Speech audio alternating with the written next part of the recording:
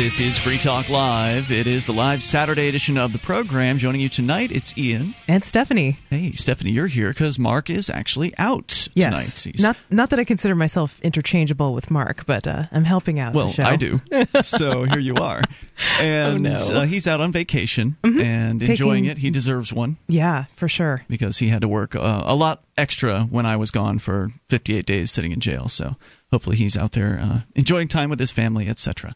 So we'll, of course, take your calls about anything. 855-450-FREE. That's the toll-free SACL CAI call-in line. You've got some news about the world population, and I definitely want to hit on that. But obviously today, big day across the country, actually across the world.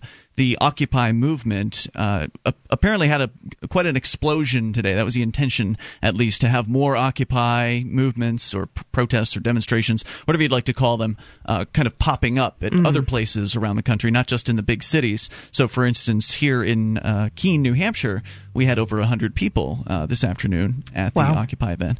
And that was kind of the peak. It was like peak at 105. Probably at least 150 people kind of came in and out throughout maybe like a 4-hour period. And from what I understand, they are intending to camp out tonight.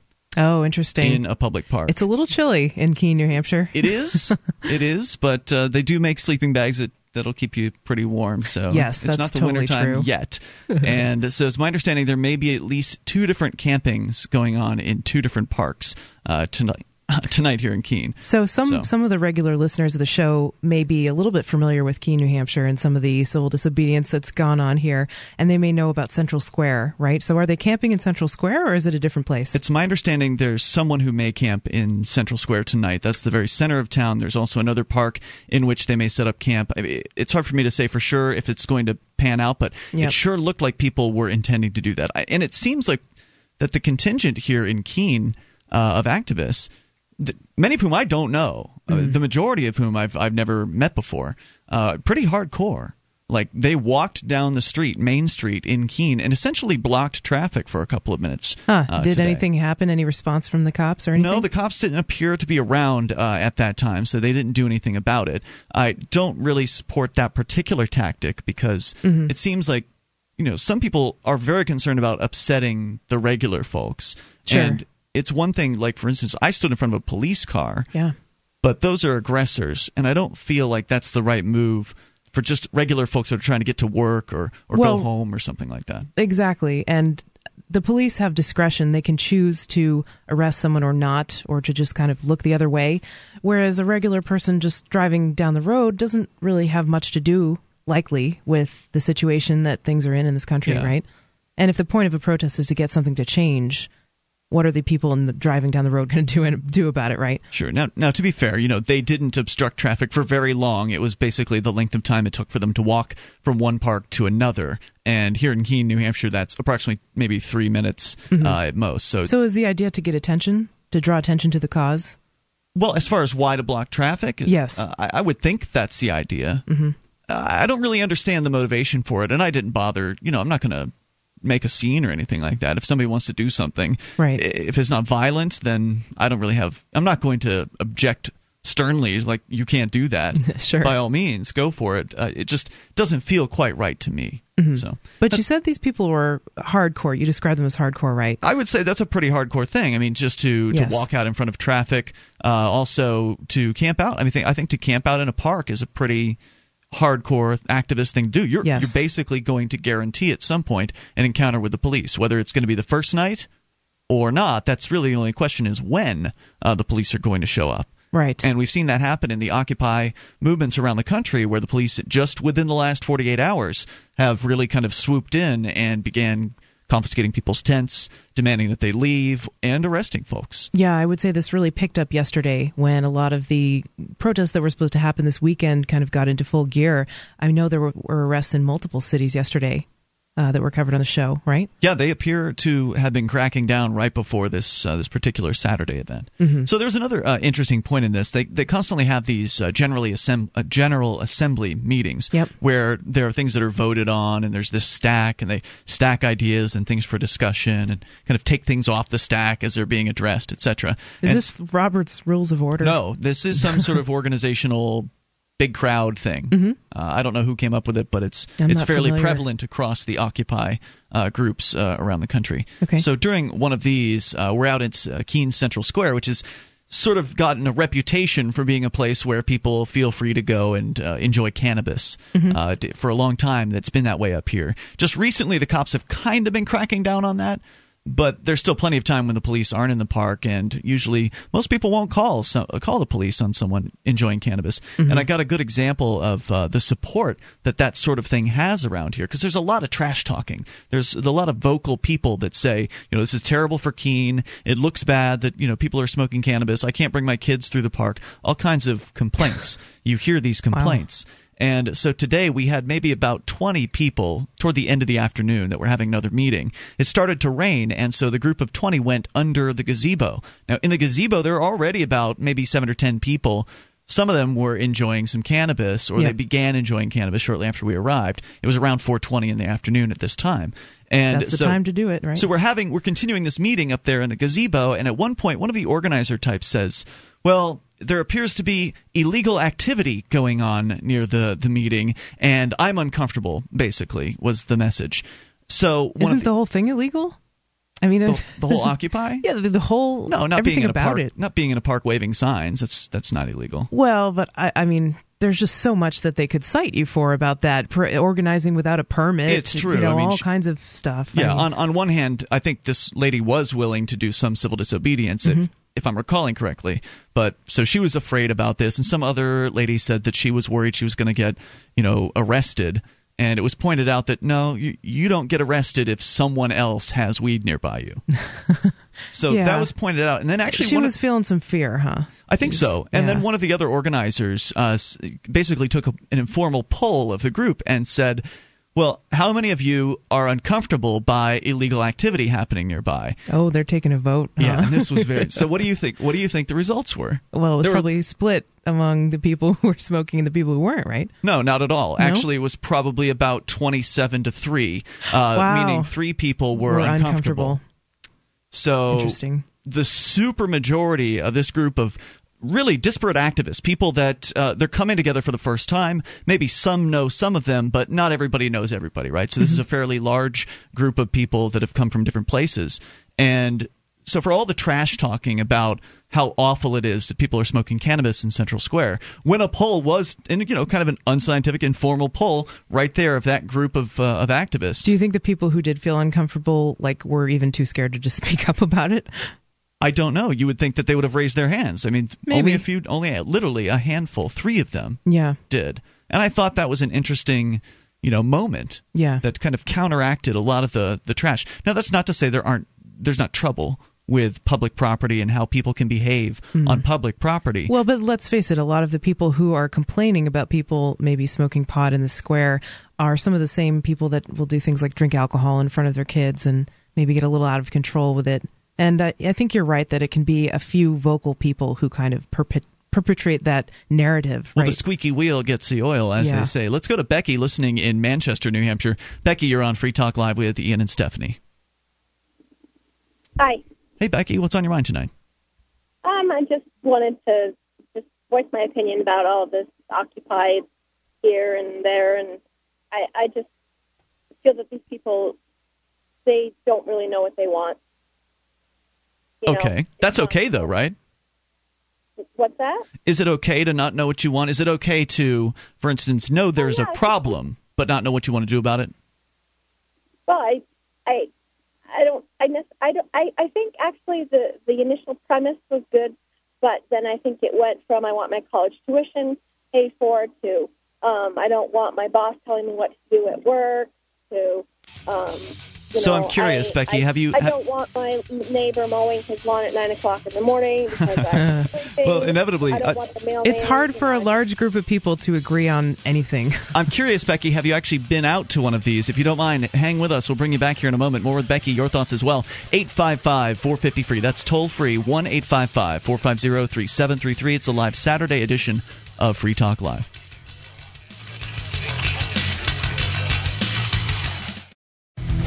As a smoker, you know traditional cigarettes are unhealthy, and the taxes feed the very beast stealing your freedom to smoke. That's why the Vapor Station offers an assortment of electronic cigarette kits. Each rechargeable, refillable kit is an effective, affordable alternative to smoking. No combustion, no tar, no foul lingering odors, and no smoke, secondhand or otherwise. Just inhale pure enjoyment and exhale vapor. Take a puff just about anywhere without getting hassled. Get your e-cigarette kit now at vaporstation.com.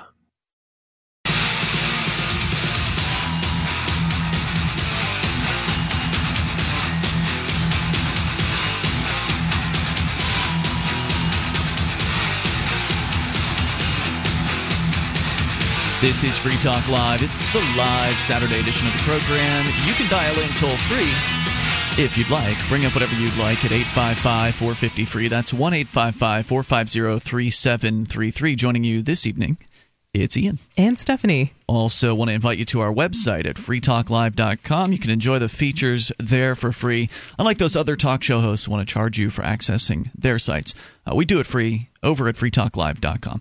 Now, you've probably been hearing about Bitcoins for a while now if you've been listening to this show, but maybe you didn't know how to get them. Well, now it's easy. You can get Bitcoins by depositing cash at thousands of banking locations across the United States, including the evil big banks like Bank of America. Once you have your Bitcoins, you can use them to pay anyone in the world with no transaction fees or third parties getting involved. It works just like a person-to-person cash transaction, but online.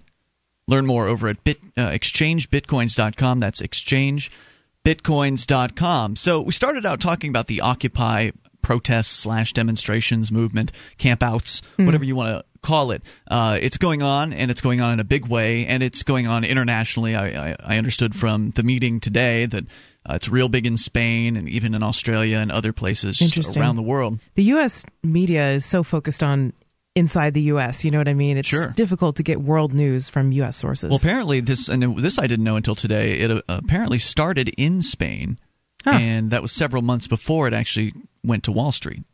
I did not know that either. So now, as of today, it's gone to a whole lot more locations, including smaller places like our very own Keene, New Hampshire, where we produced this program, where over 100 people turned out at one point today, and far more throughout the entire day, of course, came out. And where there's been very biased reporting from the local media, right? The local media estimated the turnout at 35 when it was absolutely confirmed at over 100 while I was there at one point. And I know the media was there when it was busy. So our number here again, 855-450-FREE. Maybe you've got some comments on the Occupy movements that are happening or observations on what happened today. Maybe you were actually down in Wall Street or perhaps in Philly, wherever, and you observed something. You wanted to relate what you've seen. 855-450-FREE. We did have a young lady on the line, Becky, who had some opinions that she was sharing, but unfortunately we lost her during the break. Now, one of the things she said that she was concerned with was that it seems like the people in the Occupy movement don't really know what they want. Yeah, I think I've heard that sentiment from many different people, and to a certain extent it's true. I mean, but you have to keep it in perspective. How could such a large group of people who all have different reasons for being upset and probably different ideologies, how could they really all agree on everything and kind of be of one mind? It doesn't. I think that's unrealistic. Yeah, those are certainly some awkward moments. For instance, in the General Assembly meeting that they had today, there were some questions that were asked by one of the organizers, one of the guys that was organizing it. There's usually someone who calls themselves the facilitator who kind of facilitates, for lack of a better term. Sure. And he was asking people how they felt about issues, and there was clearly mixed feelings about these issues that are being thrown out, and just throwing out a general term and expecting people to be able to say for sure or against, how their opinions were. And it was kind of a very rudimentary method of communicating or trying to sort of come to some sort of consensus on what the group believes. Well, I've been thinking about this and kind of relating the occupiers to something like the Free State Project, which we discuss a lot on the show. And I think to some extent a big tent can be useful because that's the whole idea behind the Free State Project. It's just to get a bunch of people who are interested in liberty, kind of whatever that means to them. There are many different sub-ideologies within that, and the common purpose, I guess, is to create a freer society here in New Hampshire, right? With the Free State Project, yes. Yeah, exactly. So, but I mean, the Occupy movement is similar in a way because they're all basically united by feeling like something isn't right, wanting social change. And there are libertarian ideas in there. There are also socialist ideas. There are also ideas that might be considered left-leaning, I guess you could say. Right. So I ran into a guy who is fairly prevalent on like the Facebook group for Occupy Keene, who described himself as a libertarian socialist. So that's going to give you some indication of some of the people that are attending these. Certainly, it's more of a liberal kind of skew as far as the attendees. But for sure, there's common ground. There's so much common ground between liberalism and libertarianism, and which is why it's a great idea for liberty-minded people to be going out to these Occupy events. Yes, if there's one near you, it's worth some time. If you've got some time this weekend, they're probably going to be going on all weekend long, and if these smaller places can somehow keep it up, they'll be camping out, which I think is incredible. I mean, it's an incredible show of solidarity and activism, even if the message isn't particularly solid. It's not a very well refined message, but it seems like most of the people in the group seem to be interested in kind of the message of the 99%, like that that we're the 99% and the 1% controls almost everything, and including the money and industry and all that. And from what I can tell, it's probably a true statement. And I can understand that that 1% entrenching themselves with the power of the state, using violence on their peaceful neighbors to keep themselves in business, to protect themselves from competition. I think that's really the key point here. To make to the folks that are attending these. Yes, absolutely, because not a lot of people realize that government is what makes it possible for large corporations to get so big, to have these sort of monopoly privileges, patents, copyrights, that kind of thing, to get bailouts. And they work hand in hand together, these large corporations and the government. And it's really silly to believe that you're going to be able to change that. Right, that you'll somehow be able to vote out the corporate influence. To change it by working within the system, DC, yes, for sure. To change D.C. So there was one lady that saw my sign. I had my kind of all-purpose Feds out of NH Secede Now sign out today. And so one lady was asking me about the sign, and I kind of explained a little bit about why secession was a good idea. Like, these Feds murder people. A lot of people, and I don't really like that very much. She said she wasn't quite ready to go to secession, but she didn't, outright object, or outright, I'll take shoot it down. She's being honest. I'm not quite ready to go where you're going, but I like the direction, right? Let's go to you and your thoughts here. We're talking about the Occupy movement, but you can also, of course, bring up anything. 855-450-FREE. That is the toll-free number brought to you by SACL CAI, and this is Free Talk Live. Let's go to Dave listening in Nevada. Dave, you're on Free Talk Live. Hey, how you doing? Hey, what's on your mind tonight, Dave? What's that? What's on your mind? Oh, well, I wanted to say that Central Square isn't really a park. It's more of a roundabout with buildings in the middle. But I think that the Occupy Wall Street people are more into socialism. I mean, I heard they had 13 points, and most of these 13 points, this was early in the demonstration, aligned more with the socialistic philosophy than it did with Dave, if I could just jump in here. Actually, Mark read those 13 points on the show a couple of weeks ago, and as I understand it, they came from a forum post of one of the people who was involved with occupying New York City and Wall Street, and so I don't know if they necessarily represent the entire movement or everybody who's there. Even so, it's okay that they're socialists. Everybody starts on the path to liberty somewhere. Yep. So some people start as hardcore fascists, and some people start as socialists. And the message of liberty is a very persuasive message, and it's a logical message, and it's a moral and practical message. And consistent. So all you have to do is get it out there and, be cautious and be tactful about how you get it out there. But getting out to these events is one way to do that. Thanks, Dave. Appreciate hearing from you tonight. The number 855-450-FREE is the toll-free telephone number. You can take control. This is Free Talk Live. All around the world, people are achieving success and making their dreams come true. You can be one of them. Whether it's wealth, happiness, business, or relationships, the only thing keeping you from achieving your goals is the desire to be successful and the know-how to achieve it. At allsuccessclub.com, you'll find the information you need to succeed from those who've already achieved it. Set your life on the path to success now at allsuccessclub.com. This is Free Talk Live, the live Saturday edition of the program. 855-450-FREE is the toll-free number, brought to you by SACL CAI, 1-855-450-3733. And have you heard that Ron Paul is a top-tier candidate? Well, not if you've been watching mainstream media. In fact, on October 19th, freedom lovers everywhere intend to create a ripple so big in politics that no media outlet will be able to ignore it. So you can join in and help Ron Paul get more exposure over at blackthisout.com. That's blackthisout.com. By the way, other websites of interest include the Podcast Awards. It's happening now, and the voting, the way it works, you can vote once a day, I think from now until the 27th, or through most of the 27th. So go to podcastawards.com. If you enjoy this program, you can vote for Free Talk Live in the politics/news category. And we are in, I think now we're up looking at getting our 7th one. I think we've had 5 or 6 of these. I'm sorry, I'm losing count. 5? Mantrick knows. I don't even know.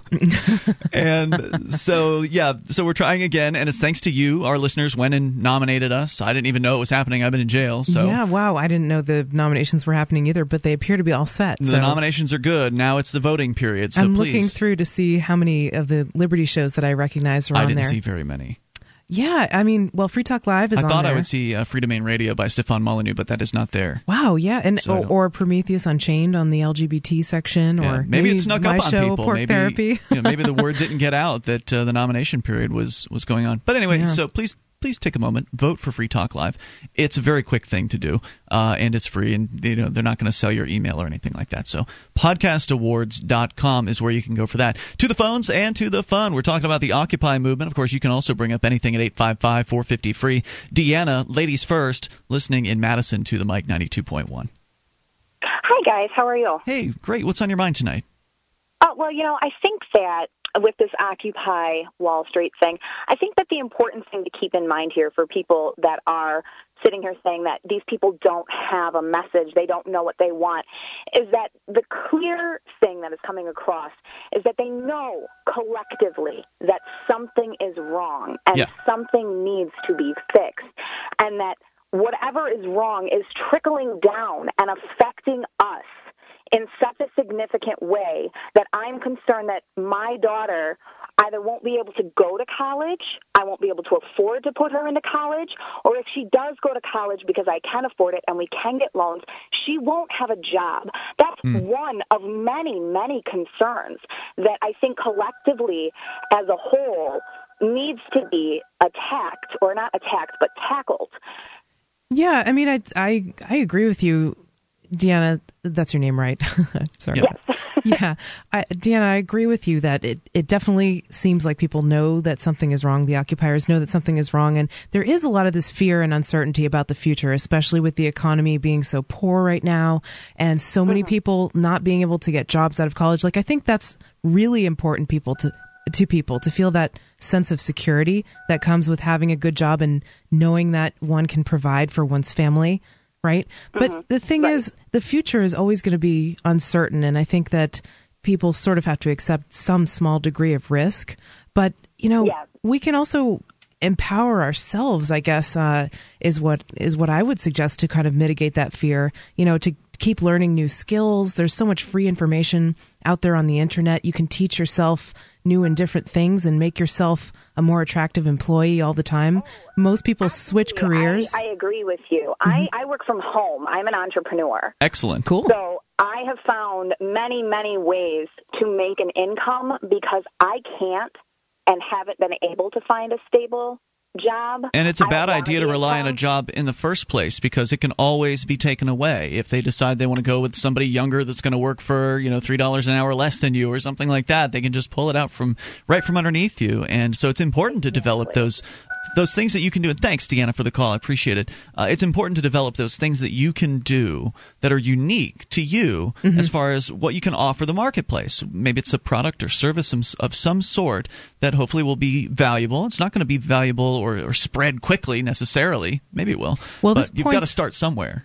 This points to another problem, too, I think, with the entire government education system.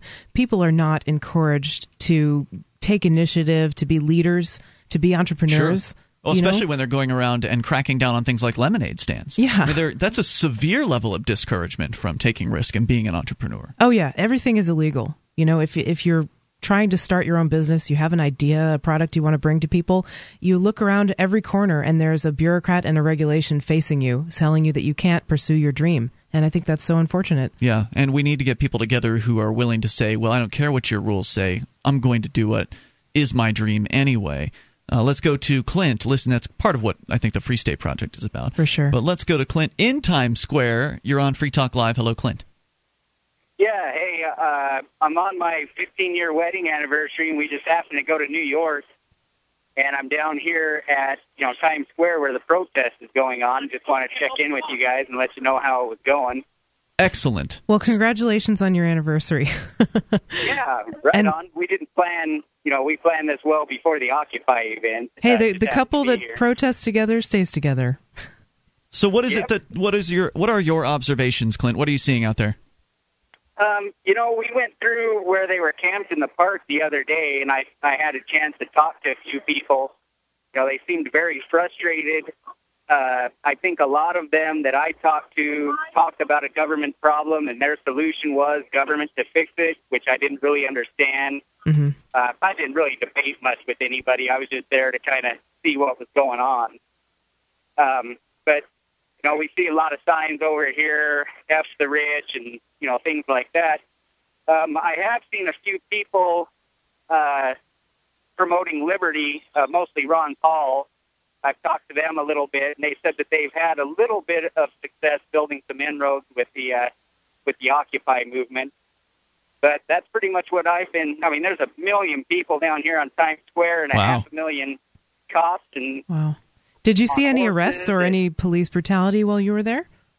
I haven't seen any. That's good. While I've been here, no. I know we walked down by Wall Street where I assume they have it blocked off for this event, no cars and the police barricades and stuff. And, they're all just standing around staring the crowd, kind of stone-faced, staring everybody down. But I haven't seen any... Cops in their stone face and their sunglasses. Thanks, Clint. Appreciate the call. Be safe out there and have fun. Thanks for appreciate hearing from you. 1-855-450-FREE. That's the toll-free number. Brought to you by SACL CAI, by the way. 1-855-450-3733. He mentioned a theme that you might see at these events across the country is this kind of F the rich, soak the rich, tax the rich, etc.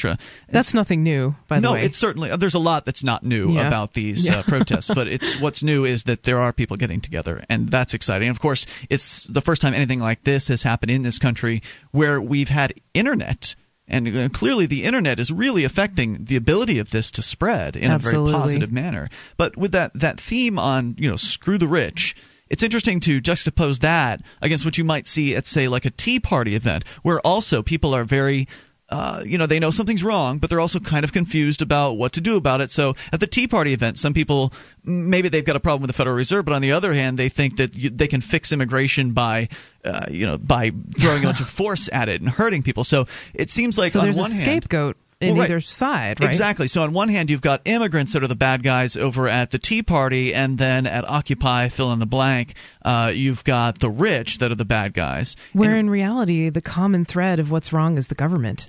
Yeah, right? Exactly. Because the rich wouldn't be able to so-called, take advantage of people without the government's help. No, in fact, wealth would be far more evenly distributed, but it wouldn't be perfectly even, of course, but it would be closer to even than it is now by, I would think, a significant amount. Yes. Because you would have the freedom to compete in a free market, which we don't have. Yeah, because there are so many barriers to entry that new technologies and new things that could improve everyone's standard of living are just not allowed to be brought to market. Or maybe they'll be allowed after 20 years of passing through some bureaucratic process, and paying billions of dollars. Yeah.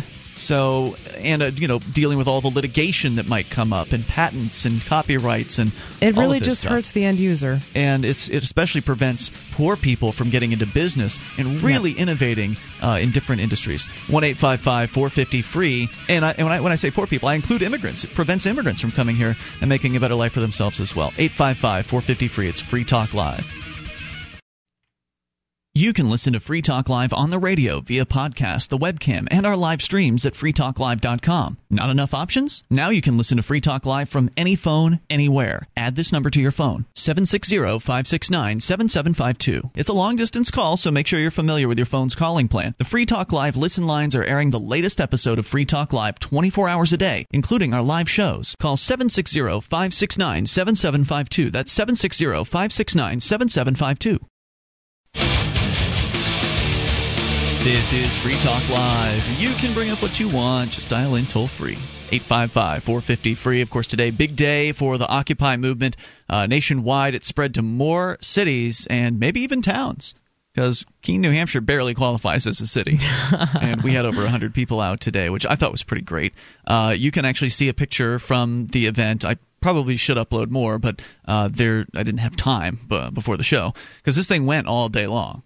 And so there's one point at which a young guy got up and put a flag into the hands of the soldier. There's this monument to the Union soldiers that is, to some extent, a monument. It's basically a monument to war. Yeah. And he took a peace flag and actually slid it right into this guy's hand. And he's holding a peace flag up there above this entire event, which I just thought was awesome. I love it. And actually, that was something I wanted to ask you about, Ian, is did you see a lot of anti-war messages? Because I would think that if people are interested in fighting against the idea of corporatism, I mean, the military-industrial complex would seem to be tops on that list. I know for a fact that the reason this particular event was scheduled to start at 12:15 was because at noon, the anti-war protest or the peace demonstration happens every single week in Keene. It's been going on for years here. So, yeah, I mean, the idea was to invite those guys in to this particular event. So I don't know how many signs were anti-war. There were a variety of signs, and I was focused mostly on doing the outreach. I was waving at traffic and that kind of thing. So I didn't get a chance to go around and take an inventory of who had what. But I know there are going to be a lot of photos out there, this event and other events. So you can check that out, I'm sure. Cool. But for now, you can go to freekeene.com, get a little bit about it. We'll continue with you and your thoughts. Leslie is in Rochester, Minnesota. Leslie, you're on Free Talk Live. Thanks. Do you guys remember that Glenn Beck Restore America rally that happened, about a year ago or something? Oh, it's ringing a bell for me. Was this the one in D.C.? Oh, it was a huge. I don't even know. I think it was. I don't even actually know where they held. But it was like 1 million people. It was in the summertime. It was okay. Glenn Beck was up there in charge of it. Yeah. And so I remember this. Yeah, he called it the Restore America rally. It was absolutely huge. But the interesting thing at that rally, and I wasn't there, but I just saw it on TV. I spoke with one person who was there, and these are all very patriotic type people. And Glenn Beck stood up on stage and he said, if go to your churches and synagogues and all of this kind of thing. And most of the people in the crowd, it was all like support our troops and all that kind of stuff. Yes, I remember these messages of very religious themes. And also, if I recall, Sarah Palin spoke there and she said something about what an honor it is to send your children to the state to fight in wars and stuff. Ew, that's horrible. And people were associating this stuff, which is really anti-libertarian, with libertarianism. How anyone can call themselves a Christian, and thanks, by the way, Leslie, for the call, how anyone can call themselves a Christian and support war. Don't get it. How anyone can support war. I don't get it. Right, but the crowd but the crowd that you're talking about, you mentioned is very religious. Oh, yes. They were talking about religion. The irony of people who claim to be pro-life and then they're they're for these giant foreign wars is incredible. Let's go to Kevin in Indianapolis listening to WXNT. Hey, Kevin, you're on Free Talk Live. I promise I called in 20 minutes ago before you were talking about. My question is, do you believe that it's necessary for our government or our country to have a military? Well, I don't think that there's a reason to have a coercive monopoly known as the government in the first place. So I think that if you'd like to have defense, I think you're going to get the defense services you're looking for in a far more effective manner if you actually allow it to be provided by the marketplace. Then you can order whatever sort of defensive protection services you want to. And if you're the kind of guy that wants to go around the world and kill innocent people, you can join some sort of a gang of people that goes and tries to do that. But you might get killed if you do that. So maybe you wouldn't. I agree that I think there are other ways to meet those needs for safety and security that I think everyone has those, right? Everybody wants to be safe and protect their families. Why would they want to turn that over to the government? Go ahead with your thoughts. Mm-hmm. Well, I wanted to ask you first. So basically, you do not think that we need to have a military through the government. Now, the only reason I even believe that we need a government is to provide a military, or the federal government is to provide military. But had you ever considered, I understand that's what they say in the Constitution, etc. I used to be one of those constitutional guys, so I'm familiar with it. It's hard to think about that concept of how would those needs for defense get met without a federal government kind of orchestrating a military, but there are a lot of different ways they could be met. Right. Have you ever really thought about that, Kevin, about the idea of taking it out of the hands of the government and allowing the market to decide? Yes, I have, but there was a perfect example of how that would be difficult to keep in force and working properly. There was Damages is a show that's on FX now, or actually it's on DirecTV, and they're going more and more to non-governmental militia-type operations because they can do more outside the scope of the Geneva Convention, et cetera, and they are more effective in many ways, but then there's Well, I'm not talking about a force paid by the government, but that's what you're saying, like these private... No, I'm just saying a private. Let's just say it's privatized. Yeah. Well, that stuff, that to me, I see what you're saying. You're giving it as an example of they're more effective than perhaps the government force, and indeed, I think he's saying they're more brutal, right? Because they're more brutal, they're more corruptible, they have less. I know this is hard to believe, but they have less ethics. I don't think it's difficult to believe that. I mean, it kind of makes sense, actually. Well, that's why they're there, is for the government to be able to get around whatever rules they have for themselves. Well, we'll just hire these private employees, and then they can do things that we can't do. But you do realize this is happening today. I mean, there are these military contractors. Blackwater is a really famous KBR. That's what we're talking about. We're talking about what's happening today. Right. Yeah, it goes on. If they became a separate entity, then there's nothing to keep them from just taking over the entire country. Then, if they have all the guns, they don't have all the guns. No, I think that would be really difficult. Think about how someone would pay for it if they wanted to take over an entire country. I think it would be really difficult to have a company, or I guess a group that wasn't able to take money from everyone by force as much as they wanted. They would then go into the business of the drug trade. They would go into the reason the drug trade is so profitable is because it's illegal. I mean, that makes sense, right? When something is prohibited, it goes into the black market. Find a way. If you have the weaponry and you have the law on your side, and because they would then be put in power, they would find a way to find the money. Maybe I don't think we've really talked about the idea of getting the marketplace into defense. The idea would be there would be no power. So there's no government, there's no monopoly on violence. You would have different groups that would be competing based on customer service, based on how good their protection was. That's why they would get hired in the first place. Mm-hmm. Who would voluntarily give money to a company that had the plans to take over the United States? And even if they got big enough to somehow take over the United States, which is ludicrous.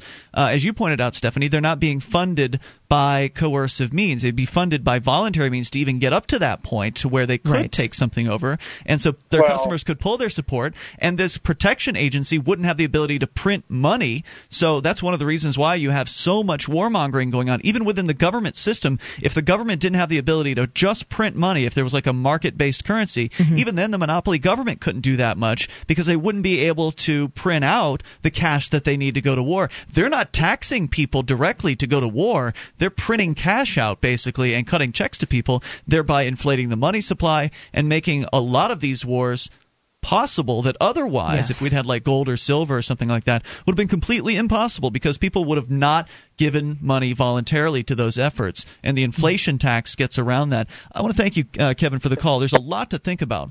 When it comes to this issue. I would like to point something out that I think is super important from when people are thinking about this question, and that is if defense were provided on a voluntary basis, it would shift the focus towards having defense truly be defense. Because what we have today when so-called defenses provided by the government is, I know it's called the Department of Defense, but they used to be called the Department of War. And they've really turned into, if you look at their actions, more of an offensive kind of group.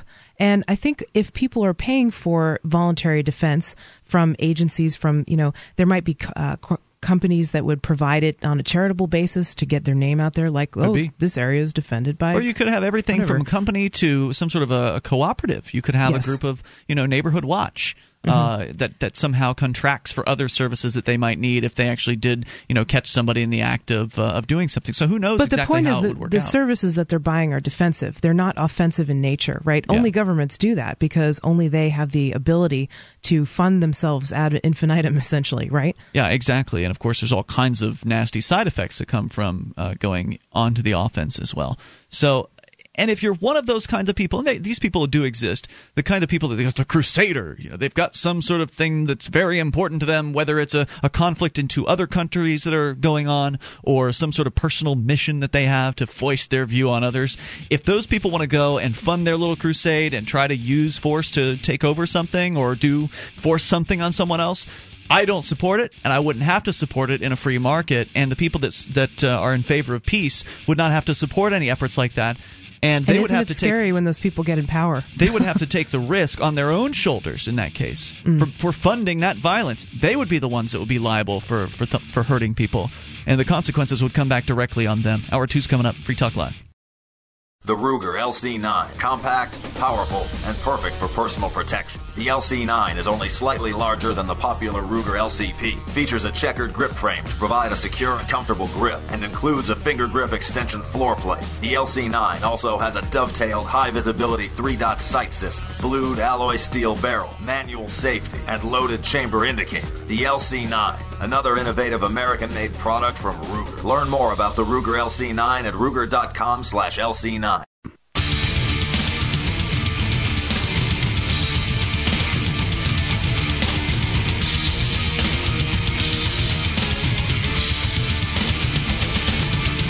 This is Free Talk Live. We are inside the Saturday edition. It is live. We're here to take your calls about anything you want.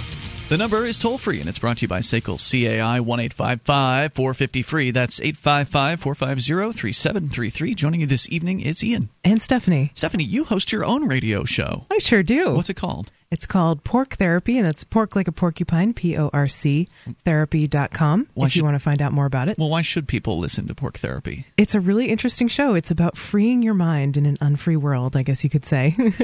I like that. Porktherapy.com. That's pork with a C. For more of Stephanie as we continue here, 855-450-FREE. For those of you just tuning in, first hour, the Occupy movements across the country, certainly the dominant topic. Of course, you can bring up anything you'd like. In fact, Stephanie, I know at one point you'd like to tell us, if we get a chance, a little bit more about the world population, possibly eclipsing 7, or definitely at some point here, eclipsing 7 billion people. We can get to that, or again, take your calls about anything at 855-450-FREE. Maybe you've been out at some of these Occupy events. Today was basically the National Occupy Day. For those who hadn't kicked off an Occupy event in their city, this would have been a good day to do it. It was happening all around the world, as a matter of fact. And so you're welcome to share your thoughts as we continue with Shane listening in Oklahoma City. You're on Free Talk Live. Hello, Shane. Yes, I was wanting to say that here in Oklahoma City, I saw a bunch of anti-capitalists and businesses and stuff like that on their little rally. But number one thing I was wanting to also ask is how come Ron Paul he doesn't like to do interviews? I don't understand that. He doesn't? Those are two very different questions. Ron Paul doesn't like to do interviews? I think, well, it might be a political strategy so he can hear what the other person's is. He can be more prepared. But as far as not only I listen to conservative talk shows, but I also listen to your show and other shows too. But I just wonder why I never really hear any interviews or anything like that, or even like Fox News or anything like that on the interview. Maybe, Shane, it's because the media seems to be kind of not paying as much attention to Ron Paul Do you think right? That's I don't think it's because Ron Paul is turning down interviews. Yeah. I think it's because he's always happy to talk about the ideas of liberty when he gets a chance. Yeah, I mean, I can't imagine Ron Paul would say no to MSNBC or Fox coming to him and asking him to appear for an interview. I mean, certainly we've seen him in those circumstances before. Go ahead. Well, one thing I have noticed too is if you watch the debate, they hardly ever even talk to him, or they don't hardly even talk to even Newt Gingrich. Oh yeah, well they don't want people to know about Ron Paul. I mean, there are a lot of people in the mainstream media that are very interested in keeping Ron Paul out of the discussion, and that's why at a recent event he only got like 3 questions. It's what I heard. I didn't watch it, but just a handful of questions at the recent debate as compared to the other candidates who got much more screen time. Yeah, the ones. I noticed the ones that lie a lot, boy, they sure got a bunch of questions to ask them. Hey, thanks for the call tonight, Shane. Appreciate hearing from you. And, of course, there are a number of people that would be in support of Ron Paul and are. I saw some Ron Paul T-shirts out there today on people I didn't know at this Occupy Keene event that I attended. Interesting. So, and Ron Paul... You know, you've always said in the past, Ian, I remember in 2008 when I was listening to Free Talk Live and y'all were covering the Ron Paul campaign back then, I remember you asked the question after it was over, well, what happens to all of these people? Does their activism energy kind of fizzle out? Do they become more interested in the ideas of liberty and educate themselves even more? Or do they kind of just drop off? And I'm curious about that. And I'm curious if they're coming back out of the woodwork this time around or if these are new people. I would imagine many of them are coming back out of the woodwork, and we know for a fact there are new people finding Ron Paul. I mean, clearly he's starting from a better position. And in politics, getting elected certainly at a local level is about name recognition, and at a national level that's a big factor as well. So the fact that Ron Paul got his name out to some extent during the 2008 campaign and the fact that he garnered all those supporters, those new supporters, then I doubt very many of them dropped away. I mean, because Ron Paul is a pretty consistent dude, and he hasn't done anything different over the last 4 years. It's not like he turned around and became a statist. So many of his supporters are right behind him, and I know that they're amping up. They're preparing. At least up here in New Hampshire, I've seen pictures of like a warehouse full of Ron Paul signs that have been made. Oh wow! And I guess they're going to be put out in various different places. But I think that we're about to see the Ron Paul campaign kick into gear, especially with what's happening coming up on October 19th. The money bomb is happening again. Now they're not calling it the money bomb in the promotional materials here, but that's basically what it is. Last year, black this out, right? Blackthisout.com. Last year, it was not last year. Excuse me. Last election season, the presidential election during 2008, they did. Actually, it was 07. November 5th. They had another day where they raised just a record amount of money. I think it was something like $20 million for Ron Paul, which ended up dwarfing all of the other amounts that the other candidates raised. I don't know for what period it dwarfed it, but it was huge. I mean, it was big news, and they really couldn't ignore it. And so now they're going to do that again. That's their intention.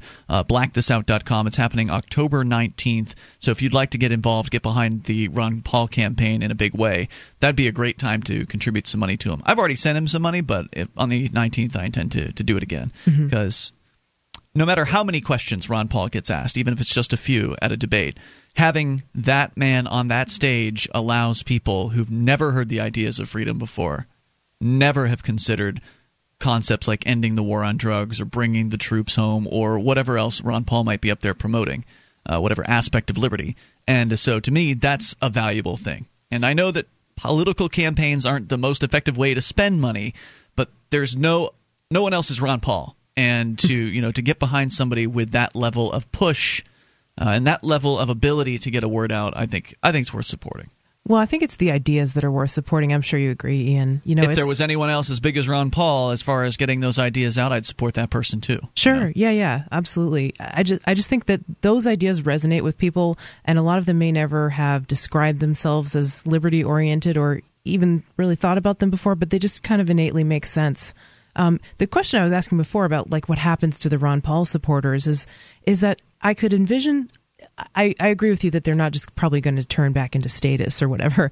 I could envision some of them kind of waiting and laying in wait for the next liberty-oriented candidate to come out and then supporting them. But I could also imagine them kind of maybe when he lost last time getting disillusioned with the whole political process. There's always going to be some of that, right? Burnout, that kind of thing.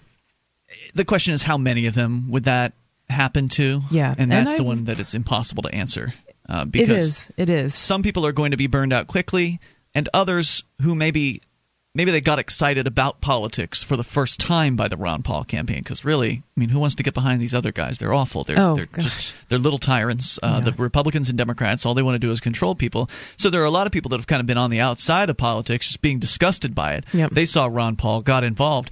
So the question is, how many of those people have been disillusioned just with one election season versus realizing that it's going to take some time and working at it again? But I agree. I think people should become disillusioned with national politics so they can focus on the idea of getting their ideas implemented, the liberty movement, focusing in one place. New Hampshire, of course, is where we've chosen. You and I, we moved here as part of the Free State Project, as have hundreds of people and soon thousands of others, to gather liberty-oriented folks who are fairly similar to Ron Paul in many cases, together into the same place to concentrate our efforts so we can actually see success. Because I don't think Ron Paul's going to see success. And even if he does get elected somehow, that even then all he can really do immediately is to bring the troops home, which is a big deal. Yeah.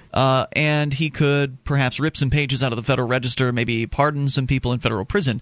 But aside from that, he can't just go in and decimate the government. He can't just change it into a voluntary organization from that position. So to think that Ron Paul is the next great hope ultimately will likely disappoint you. Yeah. There are even some people who say that if he did somehow manage to get elected and there was an economic crash, which was really the result of the last 200 plus years of mismanagement, certainly the last he 100. would get blamed for it. And so maybe that might not be so good for the ideas of liberty. But I think if we focus on the ideas, they're what's really worth getting behind and championing and promoting. And I'll take it where I can get it. If people come to liberty, Ron Paul, or whether it's Occupy Wall Street, or whether it's Occupy Fill in the Blank, or a Tea Party, people are coming to liberty from all over the place, and we should do whatever kind of outreach we can to these folks. 1-855-450-FREE. That's the toll-free number here. You're welcome to share your thoughts, the Occupy movement, or whatever is on your mind. You can take control of the airwaves. 855-450-3733. That's the SACL CAI toll-free line, and this is Free Talk Live. You know the U.S. dollar is devaluing. You can see it happening every day. You know a new currency will take over at some point. Wouldn't you like to be in on the ground floor? Bitcoins. They're a decentralized, anonymous internet currency. They're free to use, free to accept, and free from inflation forever. You can use them anywhere in the world.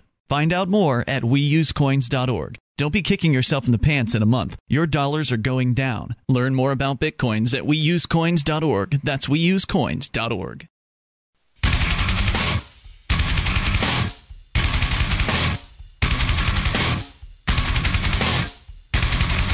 This is Free Talk Live. You can bring up anything you want. The toll-free number is 1-855-450-FREE. That's 855-450-3733. Joining you this evening, it's Ian. And Stephanie. And of course, so we will take your calls about anything. That's the point of the program. If you enjoy this show and you want to help support Free Talk Live, you can do that by shopping with us. Go to shop.freetalklive.com. You'll find links to Amazon there.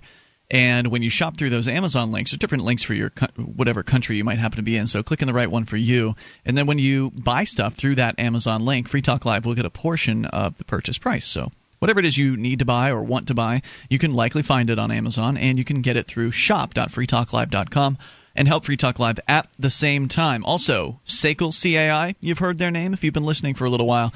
Jason Osborne's behind it. He's the man, big supporter of the ideas of liberty. Jason Osborne, longtime supporter of Free Talk Live via SACL CAI. And if you've got accounts receivable, you're looking to try something new, you need to get in touch with SACL. They're going to do collections and do it with respect, so you can keep your clients in the long run. Go to freetalklive.com, see SACL CAI's banner right there at the top of the page. As we continue with you and your thoughts about whatever you want, whether it's the Occupy movement or anything goes. Let's go to Steve in St. Louis. Steve, you're on Free Talk Live with Ian and Stephanie. Steve. Hi there. Hey, what's on your mind tonight? We do have a Occupy St. Louis event here, and I was able to see some video on him. I didn't actually go down to it. Now, why not? But the guy I broke my rib. Oh, geez. Oh, sorry to hear that, reason. Steve. So what was it you wanted to share with us? Up in the house. On the interview, when they spoke with the guy, he basically was indicating that he wanted to end personal property rights. Property is theft, etc., etc. Mm-hmm. Yeah. I mean, a lot of the people there that's what they want to do. They want to end personal property rights. They want to fight against the ideas of liberty. Well, maybe it's possible that they just don't understand what the ideas of liberty are, and that they're coming from this position of socialism, this indoctrinated property is theft kind of viewpoint that is essentially it's incorrect from the perspective of, well, if you own yourself, then you should be able to own the things that you create. And of course, when you start asking folks that purportedly believe that property is evil or theft or whatever, ask them questions about, well, can I go ahead and then take your car because I need to go somewhere. I need to take a long trip, actually, to Mexico. Can I take your car? That's what I thought. I was like, when I heard what he said about property rights, I was like, well, you know what? Give me your shirt. Yeah. In fact, give me your shoes, too. Hey, what about their body? I mean, if Bend over. Now, I don't like to think of human beings or body parts or bodies as property, but it's a persuasive argument to show that really all property rights is just the ability to exclude other people from using certain things, right? And as it should be, whether it's excluding them from the use of your body or excluding them from the use of the things that you've created or that you've modified, that you're involved with. That's completely acceptable. And, there are some groups, like for instance, there are people who live in certain arrangements where everything is shared and things are held in common. And sometimes in cases like families, for instance, that's a great example of a setup where a lot of times there's a lot of common property. And it can work sometimes, especially if there are kind of the social incentives to take good care of the property. Mm-hmm. And sometimes we've seen it work really badly where there are places like this where it's very dirty. And Steve, any other thoughts you want to share? Yeah, I mean, like between strangers, though. Yeah. Why would they want to be able to tell me that they can take my property from a stranger? Sure, yeah, that's just it. They probably would never admit to wanting to take your property directly, right? They would want to use an intermediary known as the government to take your property. No, that's exactly what he did. Yeah, he said, well, they should take your property. Thanks, Steve. I appreciate hearing from you. And clearly, not everybody's right or ripe for the idea of liberty. Everybody is going to come to the people that are going to come to this message are going to come to it at a certain time, and maybe this is that time for some, and maybe not for others. Maybe some people are going to encounter the message of freedom and just turn their noses up and not listen, or just crank up the wall of cognitive dissonance. There are all kinds of reactions that the message of freedom will get. But putting it out there is an important thing to do. Obviously, though, if your rib's broken, probably not a good idea to move and go down to this thing. But otherwise, might be worth your while. We hope he feels better. Absolutely. I do have a funny personal story that kind of relates to Steve's call. You mind if I jump in with it real quick, Ian? If you can, sure. So I actually knew someone who rejected the idea of property and was liberty-oriented as well, so thought that people should voluntarily eschew property. And so I was having a conversation with this person once, and I said, well, do you mind if I go take a nap in your bed? And he said, sure, I'm not using it right now. If I wanted to use it, then I would ask you to leave. But oh, really? Yeah. So, I guess people could reject property on a voluntary basis, but where I have a problem is when they try to force other people to share that concept. Right, and really, I mean, I think you just pointed out that it's only really a theory. The idea of, well, we should just give each other everything voluntarily and nothing is supposed to be yours, and then as soon as you ask if you can use the guy's bed, oh, no, not if I'm going to use it. I mean, so there's already there's this natural, whatever it is, inbred kind of evolutionary trait, if you will, that essentially says humans believe in this idea. Yeah, we wouldn't have gotten to where we are today if we didn't believe in the idea of ownership of that which we create and affect. Sharing is wonderful, and it can be very fulfilling and can help get everyone's needs met. But at the same time, you also have to preserve yourself and make sure that you're taken care of too. Right. Well, because if you don't take care of you, how can you share anything of value? Exactly. If you aren't in a position where you've been able to create something for your life, some wealth for your life, how can you be of value to share anything? Remember, you have to have wealth in order to have free time. So even if you don't have money that you can give, you still give your time to like local homeless shelter or local food kitchen or something like that. So time is also value, though, because you could be doing something else with that time, and it's scarce. You can't get it back. Right, exactly. It's always ticking away. And you have to spend time to have time as well. That way you have the leisure time to donate to these things. So if you don't have that position from which to start, you're the one who is the one that needs the help. You're the one who needs the assistance. You're the one who should be looking for that help. You can't give help if you're in that position, if you're not in the position of taking care of yourself first. Yeah, and I think that this is really a common thread in these Occupy protests, is that people are just kind of feeling their standard of living being squeezed because they're having to work harder and harder to pay for all the taxes. It's harder to go into business for yourself or to work for yourself, which affords a huge increase in standard of living, because if you're your own boss, you don't have to worry about following someone else's schedule or planning out your time in their way. It's worth working toward. Let's go to Jason in Charleston, listening to WSC-FM. Hello, Jason. Hey, guys. Hey, what's on your mind today? Just had a couple of questions. I enjoy listening to the show and listen to it fairly frequently. Thanks. A couple of the things you'd said tonight, at one point you guys seemed a little anti-corporate, which actually ties into what Stephanie was just saying about, owning your own business and freeing yourself up and increasing your own standard of living. But you guys, it seems like when a business gets too big, you talk about them as being a block to entering the marketplace. No, not all businesses behave in that way. I'll tell you what, we can bring it back and talk a little more about this. The corporations, not all businesses use the government regularly to block the market, but many do, and corporations are creations of the government. We'll explain more in moments. This is Free Talk Live. My name is Jacob Hornberger. I'm president of the Future of Freedom Foundation, which Congressman Ron Paul awarded for having an outstanding freedom website. Write us at fff@fff.org, and we'll send you a free 3-month subscription to our monthly journal of libertarian essays and our booklet, Economic Liberty in the Constitution, which George Mason University economics professor Walter Williams praised in a recent column. That's fff@fff.org.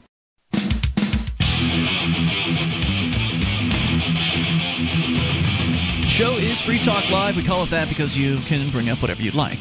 The toll-free number, 1-855-450-FREE, and we do it 7 nights a week. So if you don't get all 7 nights on your local talk radio station, you can contact them and ask them real nicely, and maybe they'll make a change for you. You can always get in touch with them, use your local contact info, or go to localfaq.freetalklive.com to learn more about how to get in touch with your local talk radio station. And if they do air Free Talk Live, thank them. And let them know that you appreciate that, because we've got 100+ great radio stations across the country taking this show at various different times throughout the week.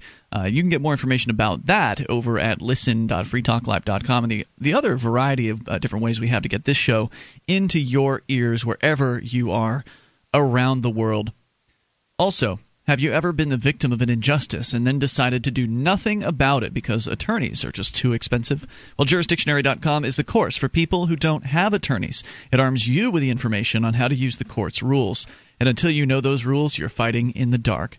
It works for plaintiffs or defendants in civil or criminal matters in state or federal courts, and costs less than an hour with any good attorney. It's 4 CDs, and the course is so easy that the average 8th grader can learn it in a weekend. Go to jurisdictionary.com.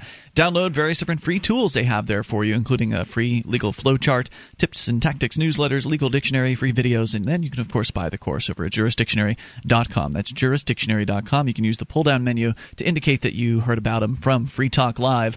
We'll continue with you and whatever's on your mind. Jason, I think, is still with us there listening to WSC in Charleston. Are you there? I am here. Now, you brought up the issue about corporations and how, some people seem to be anti-corporation, period. I think he said we sounded anti-corporate. We did, apparently, to him, but I want to make sure that I want to make clear, I'm not anti-business. Mm-hmm. I'm anti-corporation. And corporations are essentially nothing more than a protective shield that the government has created for the people that are in business. Now, specifically, they mean it to be used by the people that are close and friendly to the government, but ultimately, even small business owners and local mom and pops can incorporate. That doesn't make them bad just because they incorporated. In many cases, it's such a litigious society because of government that the smart thing to do in business is to become a corporation. Well, we have to remember the whole point of a corporation is is to limit liability on the individual, right? So if something happens and someone gets sued, the business owner doesn't want to assume all the risk for losing everything they have because of their business stands for all of that risk. Every asset of the business then covers that risk, but it allows them to keep their personal assets. Right, yeah, so that's the point of incorporating, essentially, is to... And I understand where you guys are kind of going with, businesses and corporations lobby the government, and I take issue with that as well. I just wanted to hear it from you guys about, because you were sounding for a minute there kind of anti-corporate and, big businesses... I am completely anti-corporate. I am completely anti-corporate, but I am pro-business, right? Do you understand the difference? I understand. I do. Hey, thanks for the call, Jason. I appreciate hearing from you, man. 855-450-FREE. Business, great. People should be able to start whatever businesses they want to and take full liability for their actions. Running those businesses. But I don't think we should have this litigious society where essentially you can just throw lawsuits at people then see what sticks. It's ridiculous how many things could be worked out by people just talking with one another, or maybe even involving a mediator to smooth along those talks. Absolutely. But nowadays it's just like the first reaction is to bring a lawsuit, and that needs to change, in my opinion. Clearly, we'd like to see big changes to the so-called justice system, including private arbitration rather than this one-size-fits-all government system. But even in the one-size-fits-all government system, if they were to have a loser-pays system, that means that you can't just bring a lawsuit because you're going to have to pay for it if you end up losing. People will not be so blasé about just bringing a lawsuit. They won't just throw them out there because they'll know that if they lose, if they don't have a real case, if they're just trying to waste someone's time or waste someone's money or whittle them down with a bunch of cases, which it's a burden to deal with these suits. And people know that. If they know they can't get away with that, if they know they're going to be liable for whatever suits they bring through a loser pay system, it'll reduce dramatically the amount of just nonsensical suits like someone spilling coffee in their lap, those kinds of things. Yeah, see, for me, Ian, I've been really interested in conflict resolution for a number of years now, and I think that so much of this problem could be solved by focusing more on prevention, like, for instance, getting mediators involved and trying to come up with win-win solutions that don't involve going to the stage of binding arbitration or abiding by someone's decision. And the other thing is that the system that we have today is so punitive, right? It doesn't really focus on restitution. And I think restorative justice, or just focusing on repairing the harm that is done, is such an important component of justice that is completely overlooked in the society today. Yeah, and it really does need to be focused on, instead of filling prisons with warm bodies, actually having those people, if they have harmed another human being, and many in those prisons have not,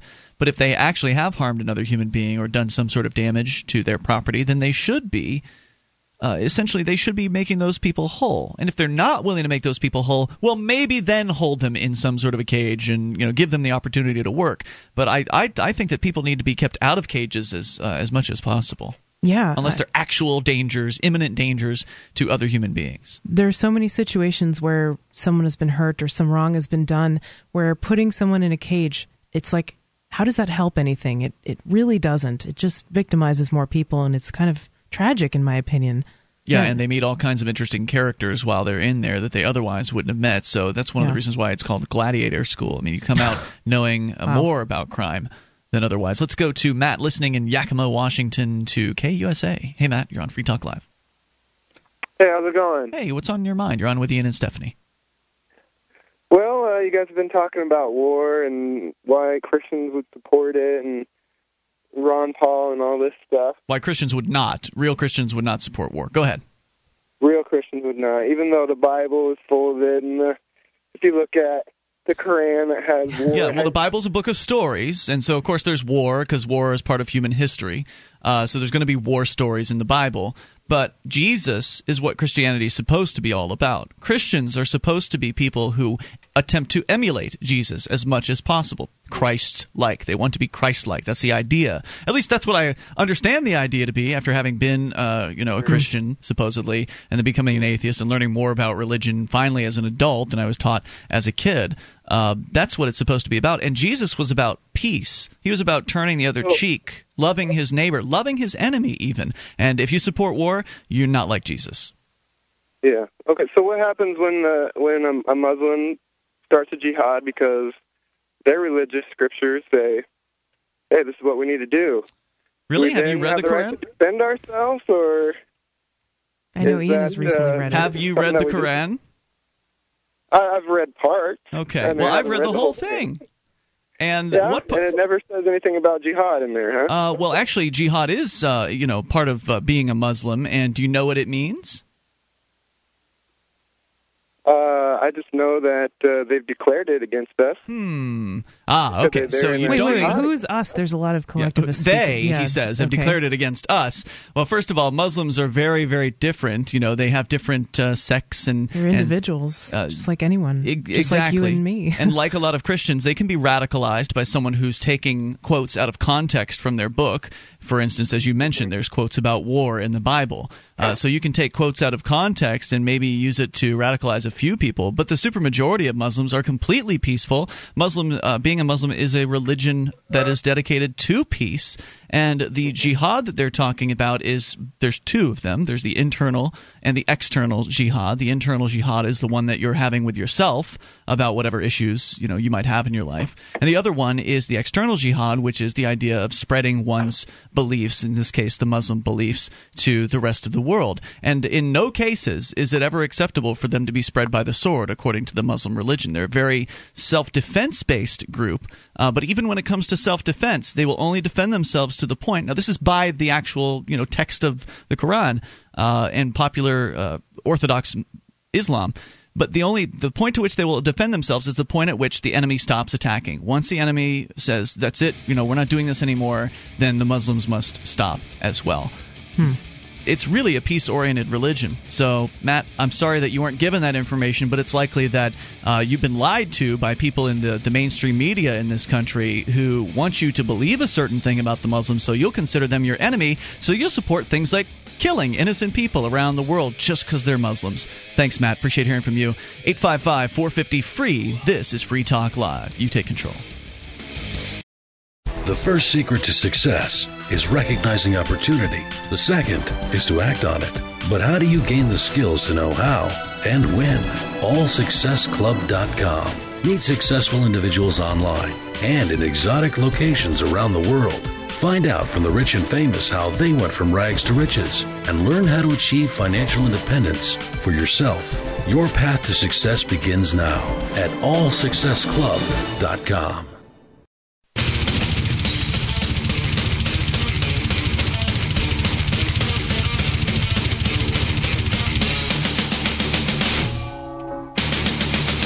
This is Free Talk Live. Bring up whatever you want. It's a live Saturday edition of the program. Joining you in the studio tonight, it's Ian. And Stephanie. Our toll-free number is 1-855-450-FREE. That's 855-450-3733.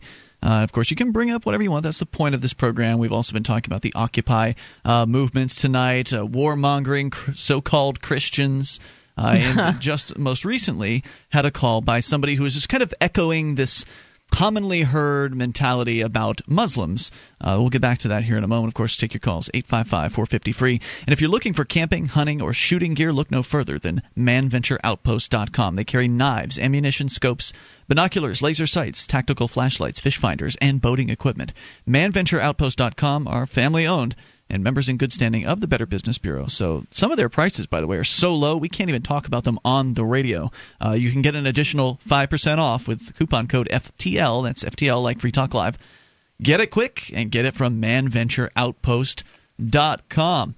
So 1-855-450-FREE. We continue with you and your thoughts here. Joey is on the line listening in Fort Smith, Arkansas. Hey, Joey, you're on Free Talk Live. You're listening to KFPW. Hello, how are y'all? What's on your mind tonight, Joey? Well, I just wanted to kind of go further with this comment you made about Islam being all peace. And I just wondered how that lined up with the beginning of the religion and how the Prophet Muhammad was a resident of Mecca. And when he tried to start his beliefs there, he was ran out of Mecca, went to Medina. It's true. Had a bunch of followers, raised up pretty much an army, and went back and took Mecca by force, and then spread a lot of Islam to many other cities in the Middle East by pretty much force and sword. Well, actually, that's partly correct. Muhammad did have managed to recruit followers when he moved to Medina, more followers than in Mecca, and he was under attack by the people that at the time were folks who were basically polytheistic worshippers of idols. And Muhammad's message was essentially, this is wrong, there's only one God. And that's the message he was bringing, which was an incredibly radical idea to the folks that were around there at the time. And many of them reacted in a very violent manner, as in the history of new ideas being put forth. In many cases, the people who are putting them forth they're not well received. In many cases, they're violently opposed. And so that's what happened. Muhammad and his people were persecuted by the sort of the status quo. And so essentially they were fighting in defense. And it's worth pointing out that Muhammad, in many instances, was all about forgiveness. So when people would come and attack him and his associates, when people would actually try to kill him, he would let them go. He would essentially forgive them, like facing down his attempted murderers and forgive them. So I'm sorry, but no, it's not like you said it was, as I understand it.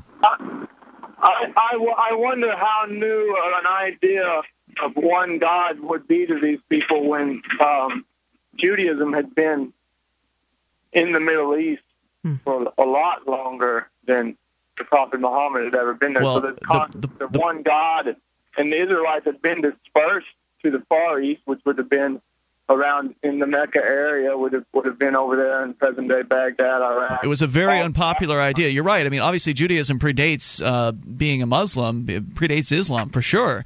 But in many cases, those folks were persecuted, as you well know, and run out of a lot of areas. And so the single monotheistic viewpoint was a very radical idea at that place and at that time. Thanks, Joey. Appreciate your call tonight at 855-450-FREE. That's the toll-free number. Islam essentially translates to peace. It's a religion that's based on peace, as many religions purport to be. Yeah. It's just that the followers, in some cases, decide to interpret things differently. After all, look at all the Christians that support war. They call themselves Christians, yet they support war. But yet, you don't see Muslims raining terror down on most people. You don't see terrorism happening. It's not because the government's out there keeping you safe from it. It's because it's just not happening, whether it be crazed Muslims or angry Christians or former ex-military people bombing buildings with trucks full of whatever.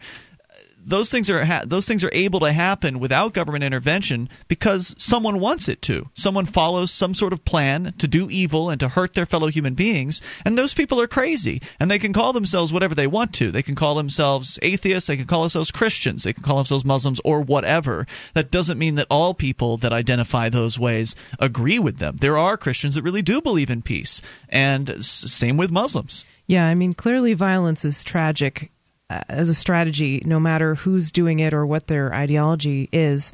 I think I have somewhat of a unique perspective on this particular situation because I'm someone who is not religious. And I think if you look at any conflict, especially historical ones that go back a long time, I mean, like the Crusades comes to mind, but essentially every war in history, there has been violence on both sides that's been egregious, and it's been oftentimes justified by every religion that there is. And to me, I just think that it's really important to be rational about our beliefs. And if we take a critical look at whether war really serves our interests as human beings, it's clear that it doesn't, right? It's clear that killing and violence are not productive. And so I think it's really important to keep that in mind, regardless of what you believe in terms of religion. Let's continue here, 855-450-FREE, and I absolutely agree with those sentiments. One of the sad parts is, though, even folks who have managed to slough off the ideas of religion as damaging, or organized religion as damaging, they still love the idea of organized government. And that's essentially become their new religion, that they believe in the power of man over another man, the power of so-called democracy. And there were many chants about democracy today, which obviously were a bit of a turnoff for me at the Occupy events, because I see democracy as what it is, which is two wolves and a sheep deciding on dinner. It's majority rule, and that's never a moral system. Yeah. And it's also you have to have like this religious belief in the ideas of government, and that it's okay to come together to use force on your peaceful neighbors. There's really some real kind of dogma going on there. Yeah, that's been a frustration for me as someone who kind of allies a lot with the skeptic community and people who are not religious. And actually, religion was the first thing I questioned before government or finding the ideas of liberty. But, I'm an atheist for the same reason I'm a libertarian, essentially, is because I believe in free will and the capacity of people to make decisions and to be competent in what they do. Let's talk to Matt in Addison, Illinois. Matt, you're on Free Talk Live with Ian and Stephanie. Hello, Ian and Stephanie. How are you? Matt. What's on your mind tonight? Doing well. I just wanted to point out that I wanted to make the comment that I'm glad you read the Quran. I've never read it. I've always wanted to read it. So any ideas that I have about the nature of Islam, I get from the Muslims that I personally know. Mm-hmm. And they've always been peaceful people to me. So I've never really gone for the rhetoric and the propaganda that's spouted. But unfortunately, and I think this gentleman and other people are a perfect illustration of this, people have a tendency to listen to their preachers or other people that have read these books when they haven't. I mean, I imagine that 80% of the Christians out there never read the Bible. I'm not sure. I'm just throwing something out there. Certainly, far fewer have read the Quran. Right. And so they rely on these people that put themselves out there as experts to get their opinion, and they never look into it any further than that. So these people aren't really thinking for themselves. They're allowing another person to do the thinking for them when they're listening to their priests and stuff like that. Yeah. And you need to educate yourself. Or people should. They should learn to think for themselves. They should learn to form their own opinions by looking into these things, going deeper than just what somebody else says. And I think it's a sad... I completely agree with you, but can you blame people when they grow up in an environment where they're, in many cases, sent to government school, where they're not taught to think critically, they're not taught to question anything, and oftentimes in religious environments, too, they can be very stifling in terms of independent thought and questioning things? I was brought up a Catholic, and I'm the son of a teacher. So you would think that I would that I wouldn't have been able to look through these things and to see it. You have to lift up that veil. No matter how frightened you are of what you're going to see underneath it, you have to lift it up. And I think that if more people would do that, they would see something gorgeous rather than this ugly thing that they fear. Yep, I thank you for that thought. Great observation. Beautiful description. 1-855-450-FREE. And I think it is gorgeous that people have different beliefs. The idea that one religion should take over the whole world is not only unrealistic and absurd, but also they've all been so trying boring. For a long time. It's not all of them. Not all of them have been trying. 1-855-450-FREE. That's 855-450-FREE. You can take control of the airwaves. Hour 3 is next. This is the live Saturday edition of Free Talk Live. This Your Family Today tip is brought to you by Boost Kid Essentials Nutritionally Complete Drink, providing your picky eater with essential nutrition and great taste in one drink. Visit us at kidessentials.com. To make sure your kids eat healthy, follow the 5-a-day plan. Serve 3 servings of vegetables and 2 servings of fruit daily. Remember, a serving could just mean a piece of fruit or a half cup of veggies. If your kids are picky eaters, ask a nutritionist about other sources. For more tips like these, visit us at parenthood.com/yourfamilytoday.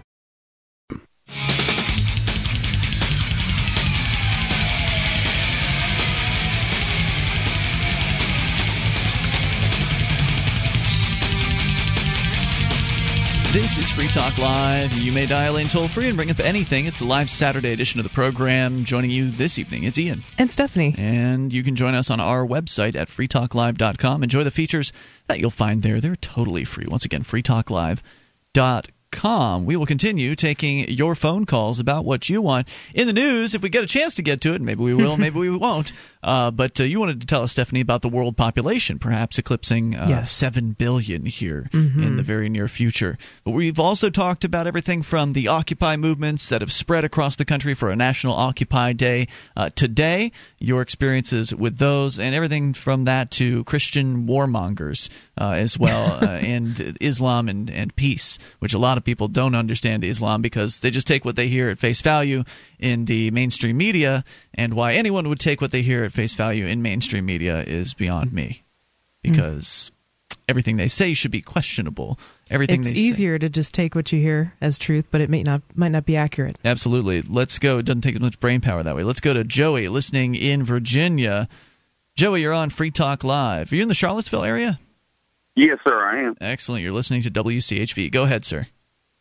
By the way, I appreciate y'all's show and everything. Thank you, sir. I think a lot of, especially these days, I think a lot of Americans need it, just to kind of vent.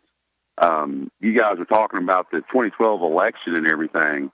My personal opinion, I think we'll probably even be lucky if we even get to the next elections.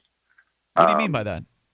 Well, I mean, the way everything is going, there's a lot of angry people. I think a lot of people have felt like, I think a lot of people feel like every 4 years, everybody's hoping and praying, well, maybe this president will do more, or maybe that president will do more. And I think it's gotten to the point where I think a lot of people are just really angry. I know a lot of people right now that are literally pulling their monies out of the bank. Today was supposed to be the day for people, or one of the days, I guess, for people to go and pull money out of bank accounts, close down accounts at big banks like the Bank of America, and open up an account instead at more maybe a local bank or a credit union or something that's more locally based. So that's certainly a lot of them aren't open on Saturdays. So, but I'm more interested in finding out more about what you mean. Like, I get it. I agree with you. People that have been paying attention must know by now that the Democrats and Republicans are two sides of the same big government coin. That statist intrusiveness, it just continues and gets more involved, and the government expands into more areas and controls more. People must be frustrated by the fact that politicians are constantly lying to them. All you have to do is pay attention to a couple of election seasons, and you'll figure this out. But when you say you don't think that we're going to make it to the next election, or the country, or the U.S., what do you mean exactly? What I mean is, I think a lot of people, I've got a lot of my friends, family members also, it's like, a lot of people are talking about possibly wanting to restart like a whole new government. Even me, I've noticed I've noticed a lot of certain congressmen that, they've gone up, they've been voted in to become a congressman or whatever, and they come out within just a few years saying, well, I learned that you can't go up in Capitol Hill and actually fight Capitol Hill. You've got to play their game. It's like they've got certain cliques. And if you don't go with that clique, well, you're just not going to make it. And a lot of people are waking up to that. I completely believe that. I just think it's corporate. Oil companies, they've got their hands in on Capitol Hill. Right. So I guess my question is, I get the motivations and why people are thinking this way, and that some people think, well, let's just start over, or let's start a new government, or maybe secession is another option. But if people are thinking those things, and if you think that's what the motivation is for us not making it to the next election, whatever that exactly means, what do you envision people willing to do? Are they talking about what they're willing to do to change what they want to change? They just from my and I agree with them. I think everybody wants to pretty much see a whole new government possibly be reset. Well, not me. I don't want any government whatsoever. Yeah. But I can see that would be a popular idea. I agree with you. Even me, I'm getting sick and tired of all these laws that keep popping up, stupid laws. Like this clicker ticket law, I got pulled over in Arkansas. Arkansas is one of the states that has that clicker ticket law. They all have that, except for New Hampshire. Mm-hmm. Yeah. And don't get me wrong. I'm all about I've got two beautiful, wonderful kids, and of course they do get seatbelted in. But I'm one of those that, it's my choice. Why do they care if I get tossed out on the road somewhere, they have to pick me up? And it's, when I was in Arkansas, I got pulled over by a state trooper one time, and he came up to me and asked me why I didn't have my seatbelt on. And I said, well, it's my choice just as well as it's your choice to even give me the ticket. You know, why do you care? And actually, to be honest, I was actually really surprised he didn't give me a ticket for it. But I mean, it's starting to become Joey, more of if a money ordeal instead of actually, well, this is for your safety. You know, which either way, it's still my choice. It is all about money, as a matter of fact. In New Hampshire, where the only state where you don't have to buckle up as an adult, where you do get to choose, the amount of compliance between New Hampshire and Massachusetts is statistically similar, meaning that I think it was like 60-something% of people do buckle up, meaning the same amount, basically, people per capita in Massachusetts buckle up, and sometimes they're it's forced even to. Slightly higher in New Hampshire, actually. Yeah. Interesting. And in New Hampshire, the same amount, and they're not forced to. So, yeah, it should be a choice. But, Stephanie, you were going to say something. Well, yeah, Joey, I mean, if all this cop did was ask and maybe provide you with some information, like, did you know that if you go through the windshield of a car, then you're less likely to survive a car accident than if you don't go through the windshield, and seatbelts can assist in that. Like, if he offered you some information, maybe, or if you saw that on an ad somewhere, I think that's completely different, and that really shows a concern for your safety as opposed to a top-down authoritarian. It's almost like a parent saying, well, do this because I said so. You know, it's two totally different things, and I think it really just sets people up to be on the defensive when it's I told you so instead of I care about you, I'm concerned about your safety. You know? Yeah, and matter of fact, there was another time I got pulled over, and my daughter, she's not. I'm a big guy, so my daughter, she takes after me. I mean, I'm like 6'1", 260 some odd pounds. At the time, she was little. This happened probably about 2 or 3 years ago, and the laws as far as child seat belts. I mean, she was in a seat. She was in a seat, child seat. She was buckled and everything. Well, this cop, he decided to go ahead and give me a ticket, and on the ticket it said that the child was not restrained, and gave me a ticket for I think it was like $275. Jeez. And yeah, I mean, it was just outrageous, and I raised hell, and it just to no avail. What are the laws? No one has any idea what the laws are. Exactly. I mean, even the cops don't know what the laws are. Hey, Joey, thanks for the call, man. I appreciate it.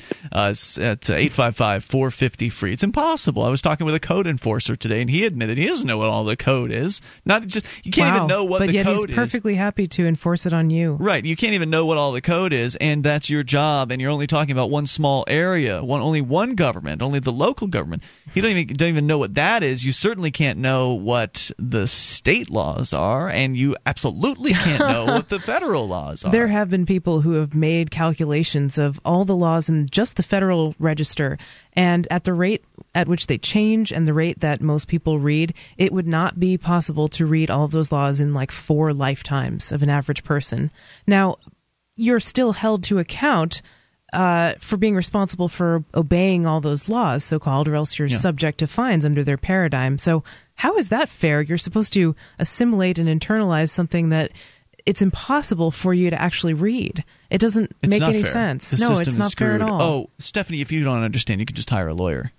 Or I can leave, right? If I don't love it, I can leave. Yeah, there's that one too. Yeah, I've heard that one too. All right. So one other thing that I think is worth pointing out about that gentleman's call is that when we brought up the idea of, well, we don't really want government at all, and I think I can speak for you on that point. Oh, 100% agree. Right. So you and we don't want to have an aggressive, violent monopoly called the government around. And then once he heard that, he was like, oh, yeah, me too. But before that, his viewpoint was, or what he was saying was that most people want to create a new government. And that's probably true. They're probably thinking, well, you want to restore America or start over. And this is the kind of the revolutionary mindset.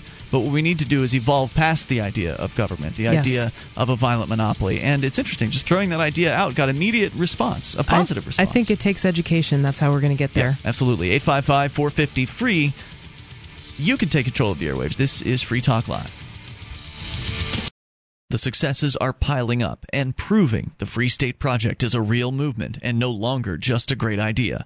When you're planning your move to New Hampshire, consider Keene. Keene is famous for its civil disobedience and non-cooperation, and there's plenty of political opportunity as well. Though it's more than just activism, with regular social events each week. See what's happening at freekeene.com and get connected with video, audio, one of the busiest liberty forums in New Hampshire, and more at freekeene.com. That's freekeene.com. This is Free Talk Live. It's a live Saturday edition of the program. You may dial in toll-free and bring up anything you'd like at 1-855-450-FREE. That's 855-450-3733. Joining you this evening, it's Ian. And Stephanie. And you can join us on our website, freetalklive.com. Hey, if you've missed a moment of the show, not a problem. We've got archives galore for you, all the way back to 2006, all free, over at freetalklive.com. And coming up next year in February, it's the Liberty Forum. It's coming back, 2012 edition of the New Hampshire Liberty Forum. It's put on once a year, ideally, by the Free State Project.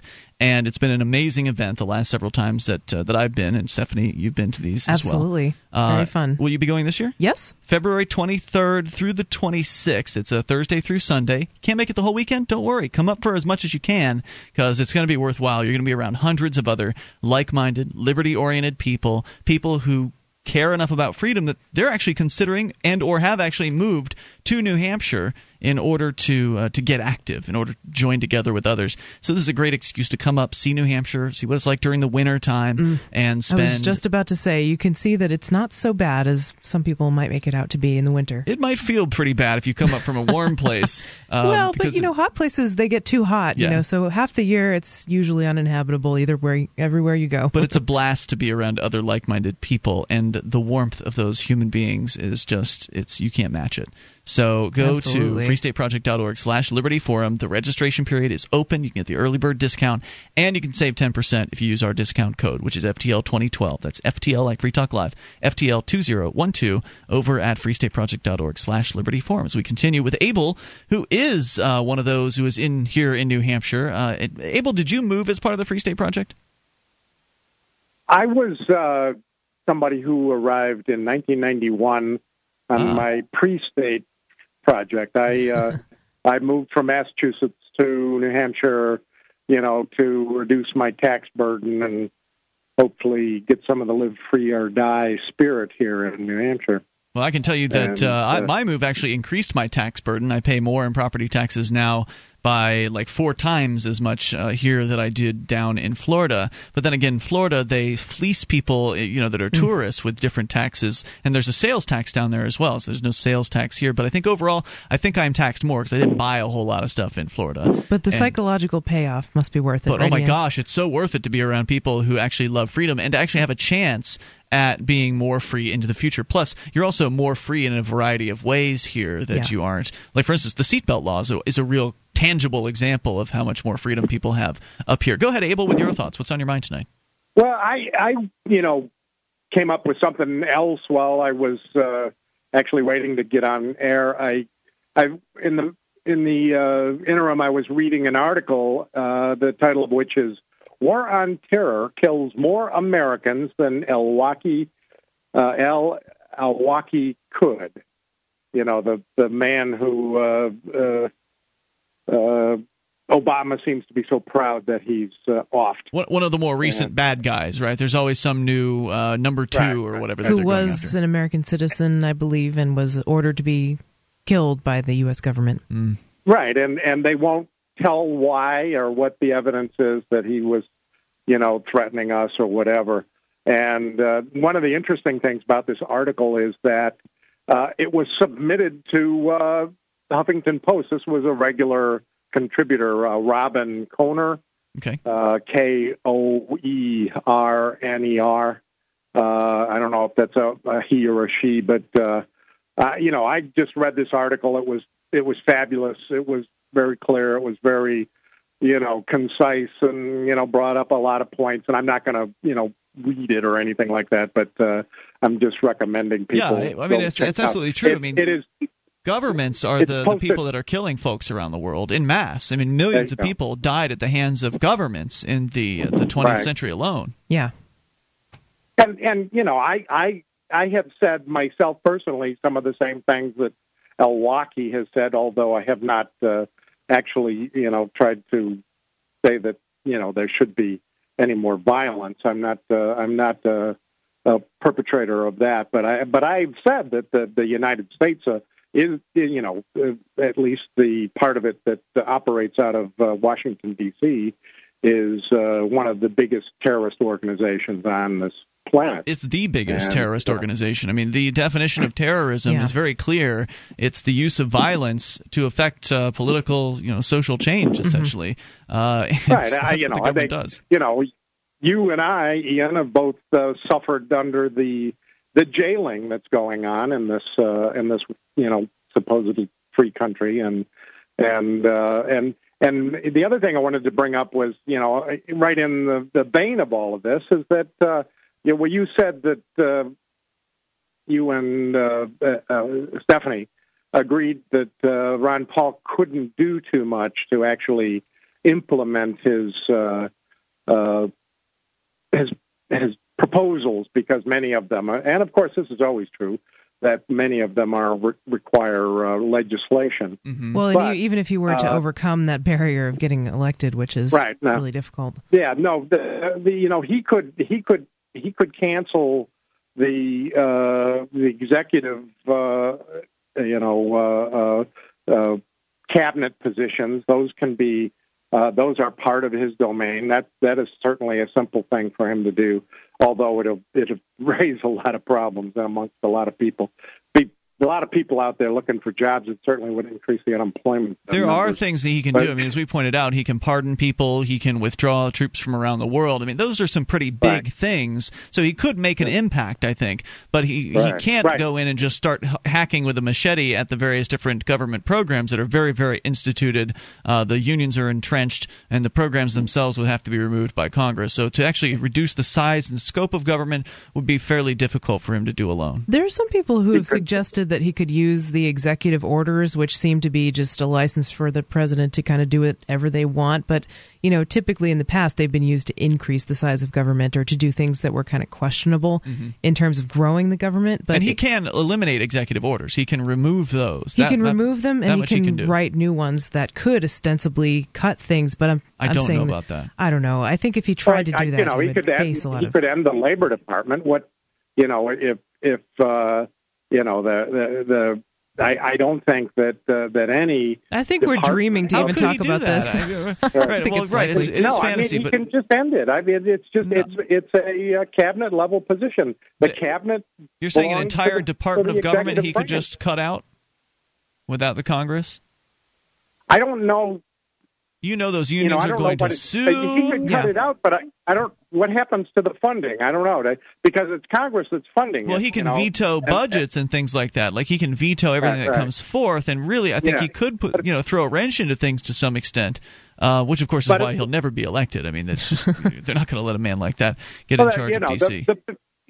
The biggest thing that he could do, and that he could say this in his debates, and I have to tell you that I am a non-registered voter. By choice, I'm not a voter. I'm not consenting to be governed, and I think it would be a dishonor for me to vote if I'm not consenting to be governed. So anyway, but I I like Ron Paul. I think he creates more anarchists than anybody else. I think that's true. I thank you for the call, although I prefer the term voluntarist. I think it's much more positive. 855-450-FREE. That's 1-855-450-FREE. And I doubt Ron Paul would call himself an anarchist either. But people do find Ron Paul, and then they do travel further down the road to more liberty. Because Ron Paul isn't the ultimate end-all, be-all of these ideas. Certainly not. He's a good entry road, though. More coming up. It's Free Talk Live. Free Talk Live amplifiers get access to higher quality archives, free of commercial breaks, and other perks. Join AMP for just $3 per month at amp.freetalklive.com.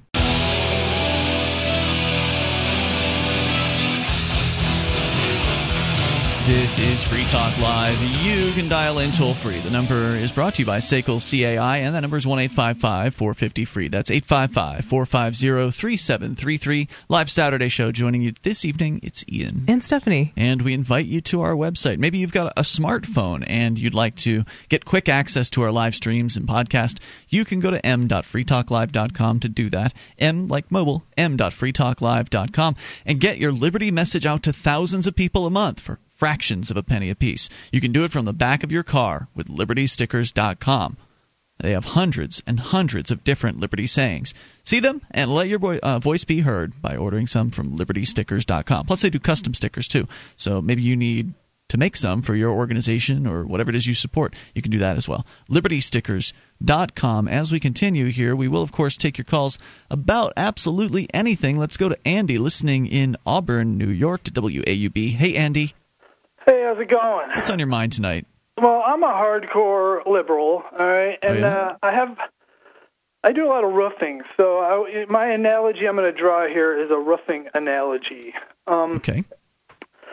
Now, I look at libertarianism or the stuff you guys preach, whether it's precise libertarianism or not, I don't know, but I don't consider myself a preacher of anything. Yeah, and I don't really consider myself a libertarian. But anyway, go ahead with your thoughts.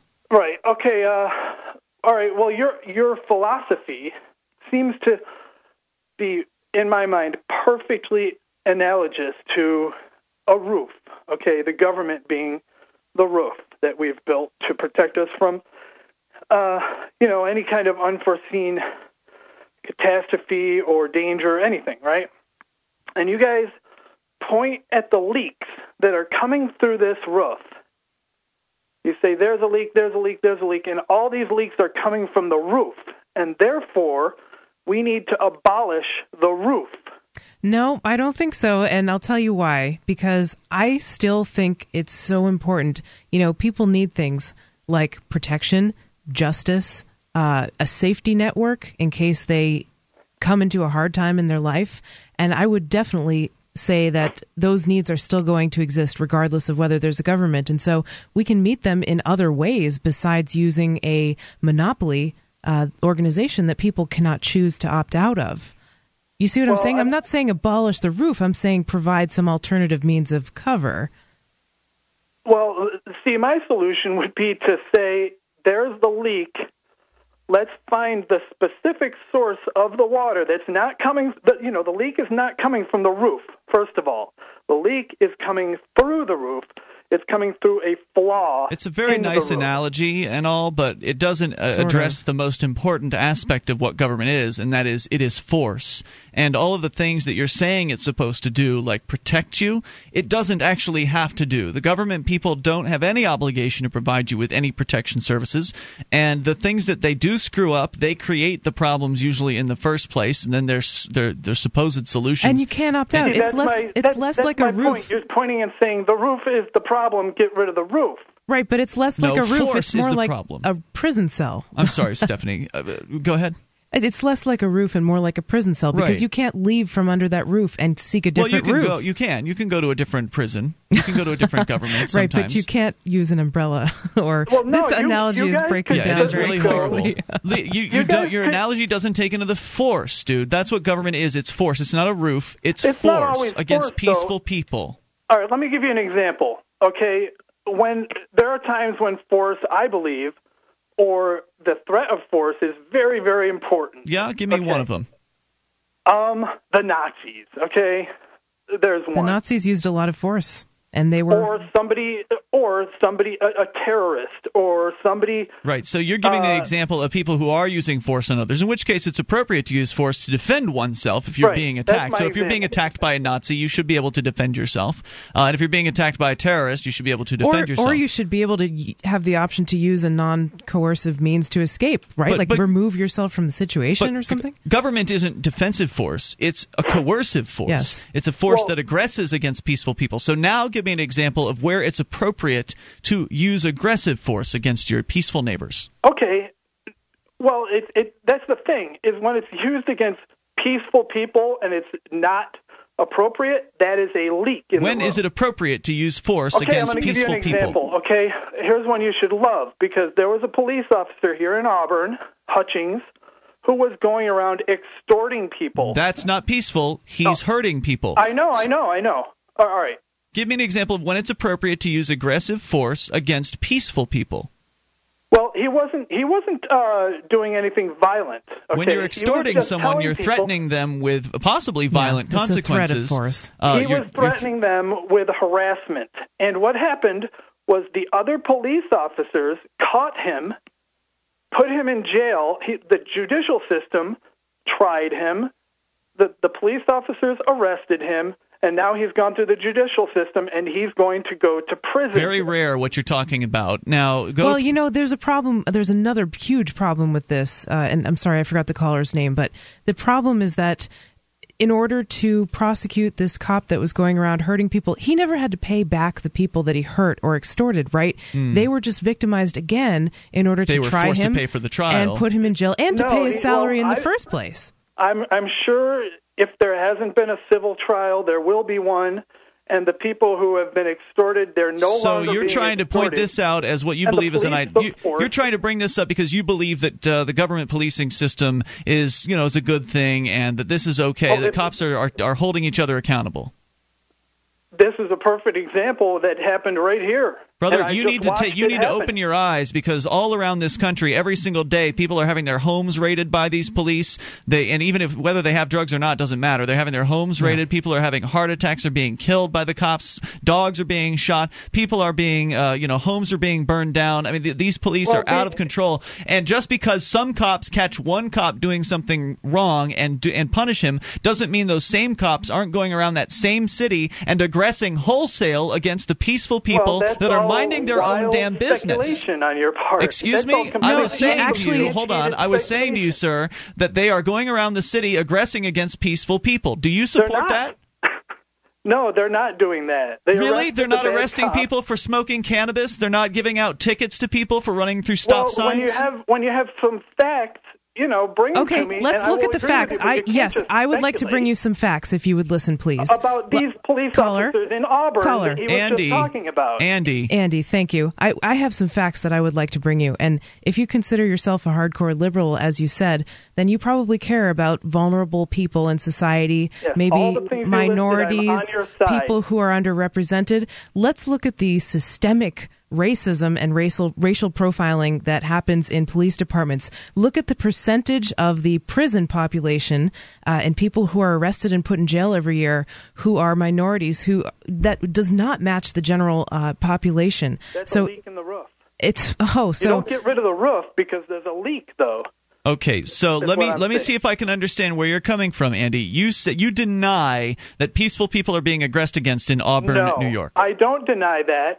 What I'm saying is, when you find those things, in my opinion, that is a leak that needs to be fixed. But so how many leaks are there in Auburn, New York? And how do you fix them? How many leaks are there?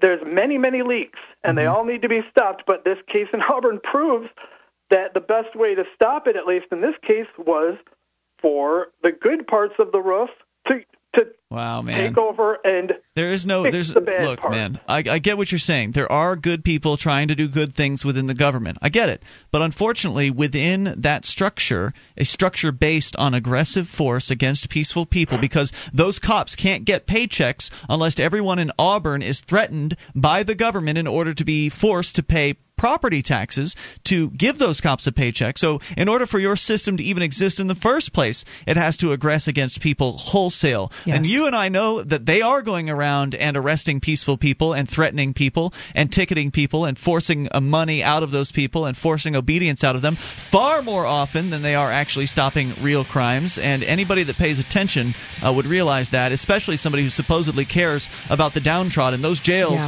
and I know there's a prison there in Auburn, those jails are filled full of innocent people who've never harmed another human being, and to sit out there and say that, well, there's just a few leaks and we just need to fix the system. No. This system is screwed because it's based on force against peaceful people. And it's a monopoly. You can't opt out. It breeds corruption. Free Talk Live.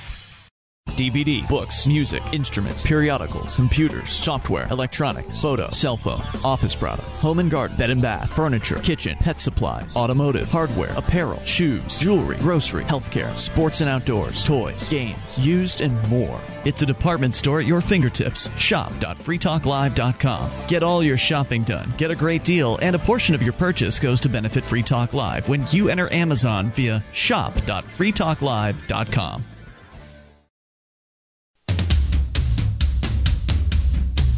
This is Free Talk Live. You can bring up anything you want. It's the live Saturday edition of the program. And joining you this evening, it's Ian. And Stephanie. The toll-free number is brought to you by SACL CAI. It's 1-855-450 free. And only a few moments remain, but still enough time for you and your thoughts if you make that call right now, 1-855-450-3733. We want to invite you as well to support this program. You may do that by becoming an amplifier for as little as $3 per month. We'll take that money and reinvest it into Free Talk Live, get on more radio stations around the country, and get more internet listeners on board around the world, thereby spreading more of the ideas of freedom out to more new people. So if that's valuable to you and you want to get some perks like access to the AMP-only call-in lines, AMP-only forum, and more, go to amp.freetalklive.com to get signed up. That's amp.freetalklive.com. You can use any major credit card, PayPal, get all the details. amp.freetalklive.com. We go to WSPD in Toledo, where Chris is listening. Chris, you're on Free Talk Live with Ian and Stephanie. Hey, how you two doing tonight? Chris, super. What's on your mind tonight? I just wanted to bring up a point about the Ron Paul campaign. Okay. And it seems like, in a weird kind of way, he could be helping to kind of bring about something he's been trying to fix his entire political career, which is the monetary system.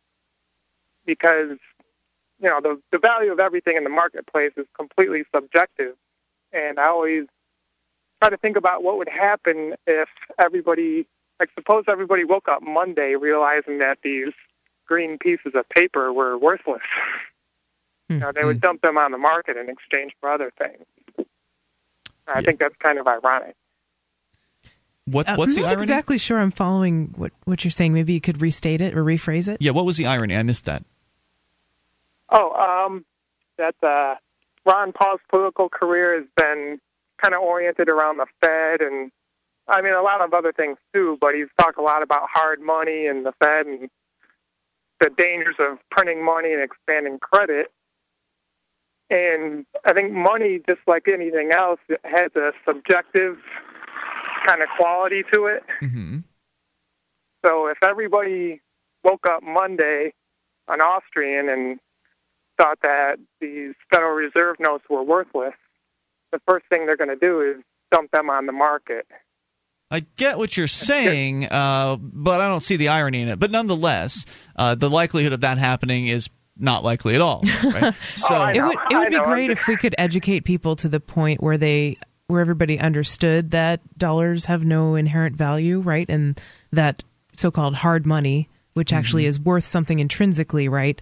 It's worth something because it's valued in the marketplace, which is, an arbitrary amount, but it's based on thousands upon billions of trillions of different decisions. Mm-hmm. So, I mean, there's no way to predict what it will all be worth, but it's a very specific, I guess, system that makes it worth something. Right. Thanks but, I also wanted to make a second, actually kind of just tell you a story since you've been talking about if you can keep it very short, go for it. Okay. I work at Barnes & Noble in Toledo here, and we got a call one night a few months ago about a suspicious man outside the store kind of walking around back and forth, checking things out. Well, that was me, and I happened to be the security guard, dressed in a uniform with a badge on. Mm-hmm. Wow. So somebody called the security on you who was the security. Men with that's badges an irony. are suspicious sometimes. I thank you, Chris, for the call yes, tonight. I appreciate hearing from you at 1-855-450-FREE. That's 855-450-3733. Yeah, I didn't get the irony.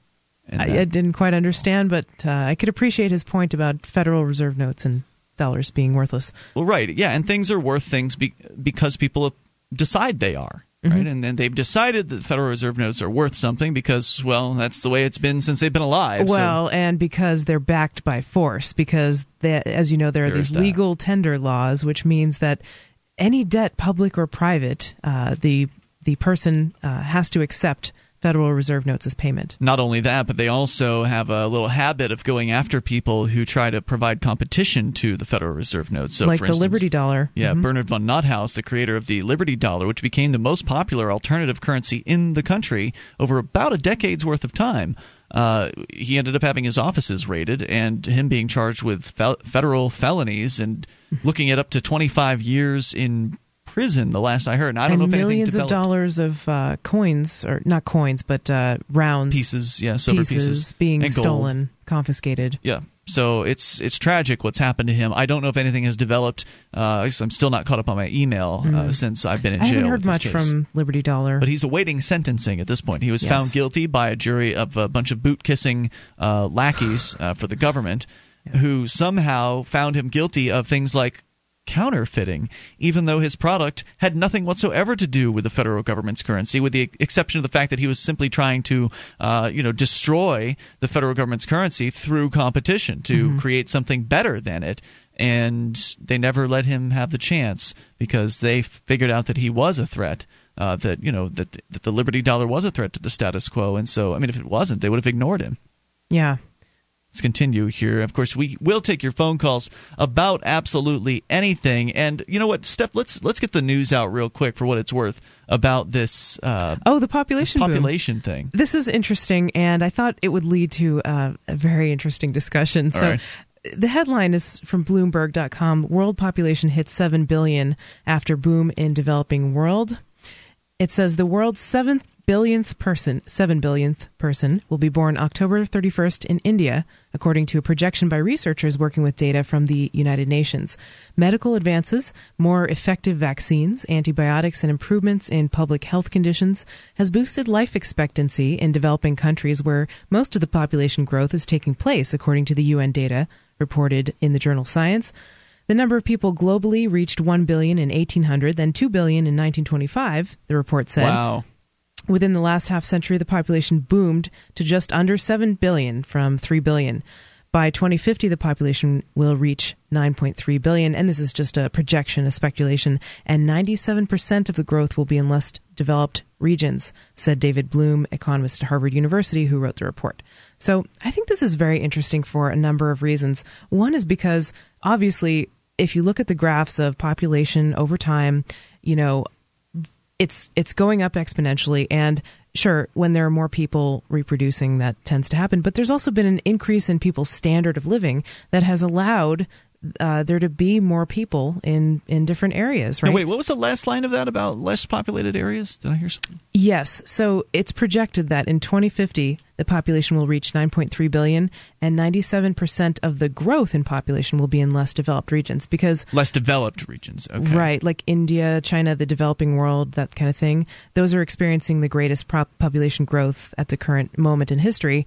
Which makes sense because, once the world becomes industrialized, they kind of stop having kids. Well, but also they can handle more population as well, which is kind of the reverse that you might think. That's true. Even though it's true that people have fewer kids when they move out of the agricultural realm, at that point it's possible for more people to reproduce and more people to, the wealth becomes there to harvest more crops at once, for instance, using technology rather than using a guy with a whatever sort of animal that he's following around. An ox, yeah. So. I knew a guy from China who said that during his childhood he would actually have to ride an ox around pulling a plow. It's brutal. I mean, it's brutal work. And he had and one new suit of clothes every year that his mother made for him on New Year's. Right. And it's just think about that kind of abject poverty, someone experiencing that in their lifetime, and then coming to a place like America where incredible. New clothes are essentially disposable. I mean, it's just such a vast difference. And food is disposable as well. Yeah, exactly. And we have the opposite problem of obesity,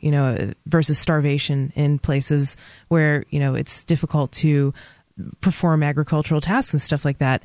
The point that I really wanted to make about this article is that there are some people who think that the Earth has this finite carrying capacity, so-called, and that there's only... It's a lack mentality. Yes, exactly. And that there's only room for so many people on the Earth, and so something's going to give at a certain point once the population grows. Or the government will evilly destroy a portion of them. It's either something will give and nature will do it, or the government will do it. Yes, and I think technology sets us free.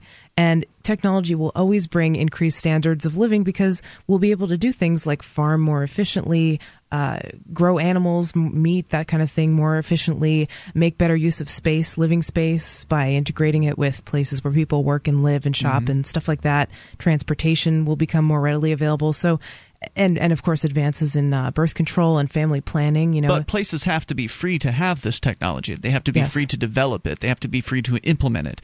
And in many countries around the world, they're not.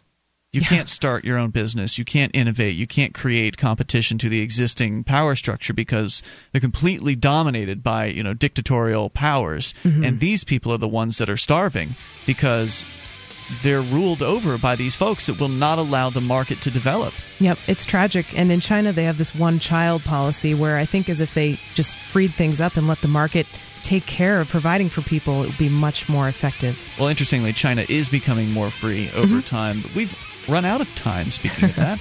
Back tomorrow night. Stephanie, you're heading up the show because Mark's on vacation. I sure am. For the Sunday edition, so join her tomorrow night at freetalklive.com. When the power goes out for any length of time, you've got problems, starting with food that's going bad, even in the freezer. No communications, living by candlelight or flashlight. It's a bad place to be. The solar flare cycle is heating up and has already done damage to the grid. NASA and NOAA tell us that next year and in 2013, it will take down large sections of the grid for days or weeks at a time. Hurricanes and floods also cut power for several days or weeks. You can protect yourself now. The SG1 solar generator by Sound Wisdom produces 5,000 watts of household current, comes with 230 amp hours of battery, 220 watt solar panels, and a built-in battery maintainer desulfator. This is the only portable system you can add as many batteries or solar panels as you like. It will also convert power from windmills, water wheels, DC welders, or gas generators, any source of 12-volt DC power. See it now at freetalklivesolar.com.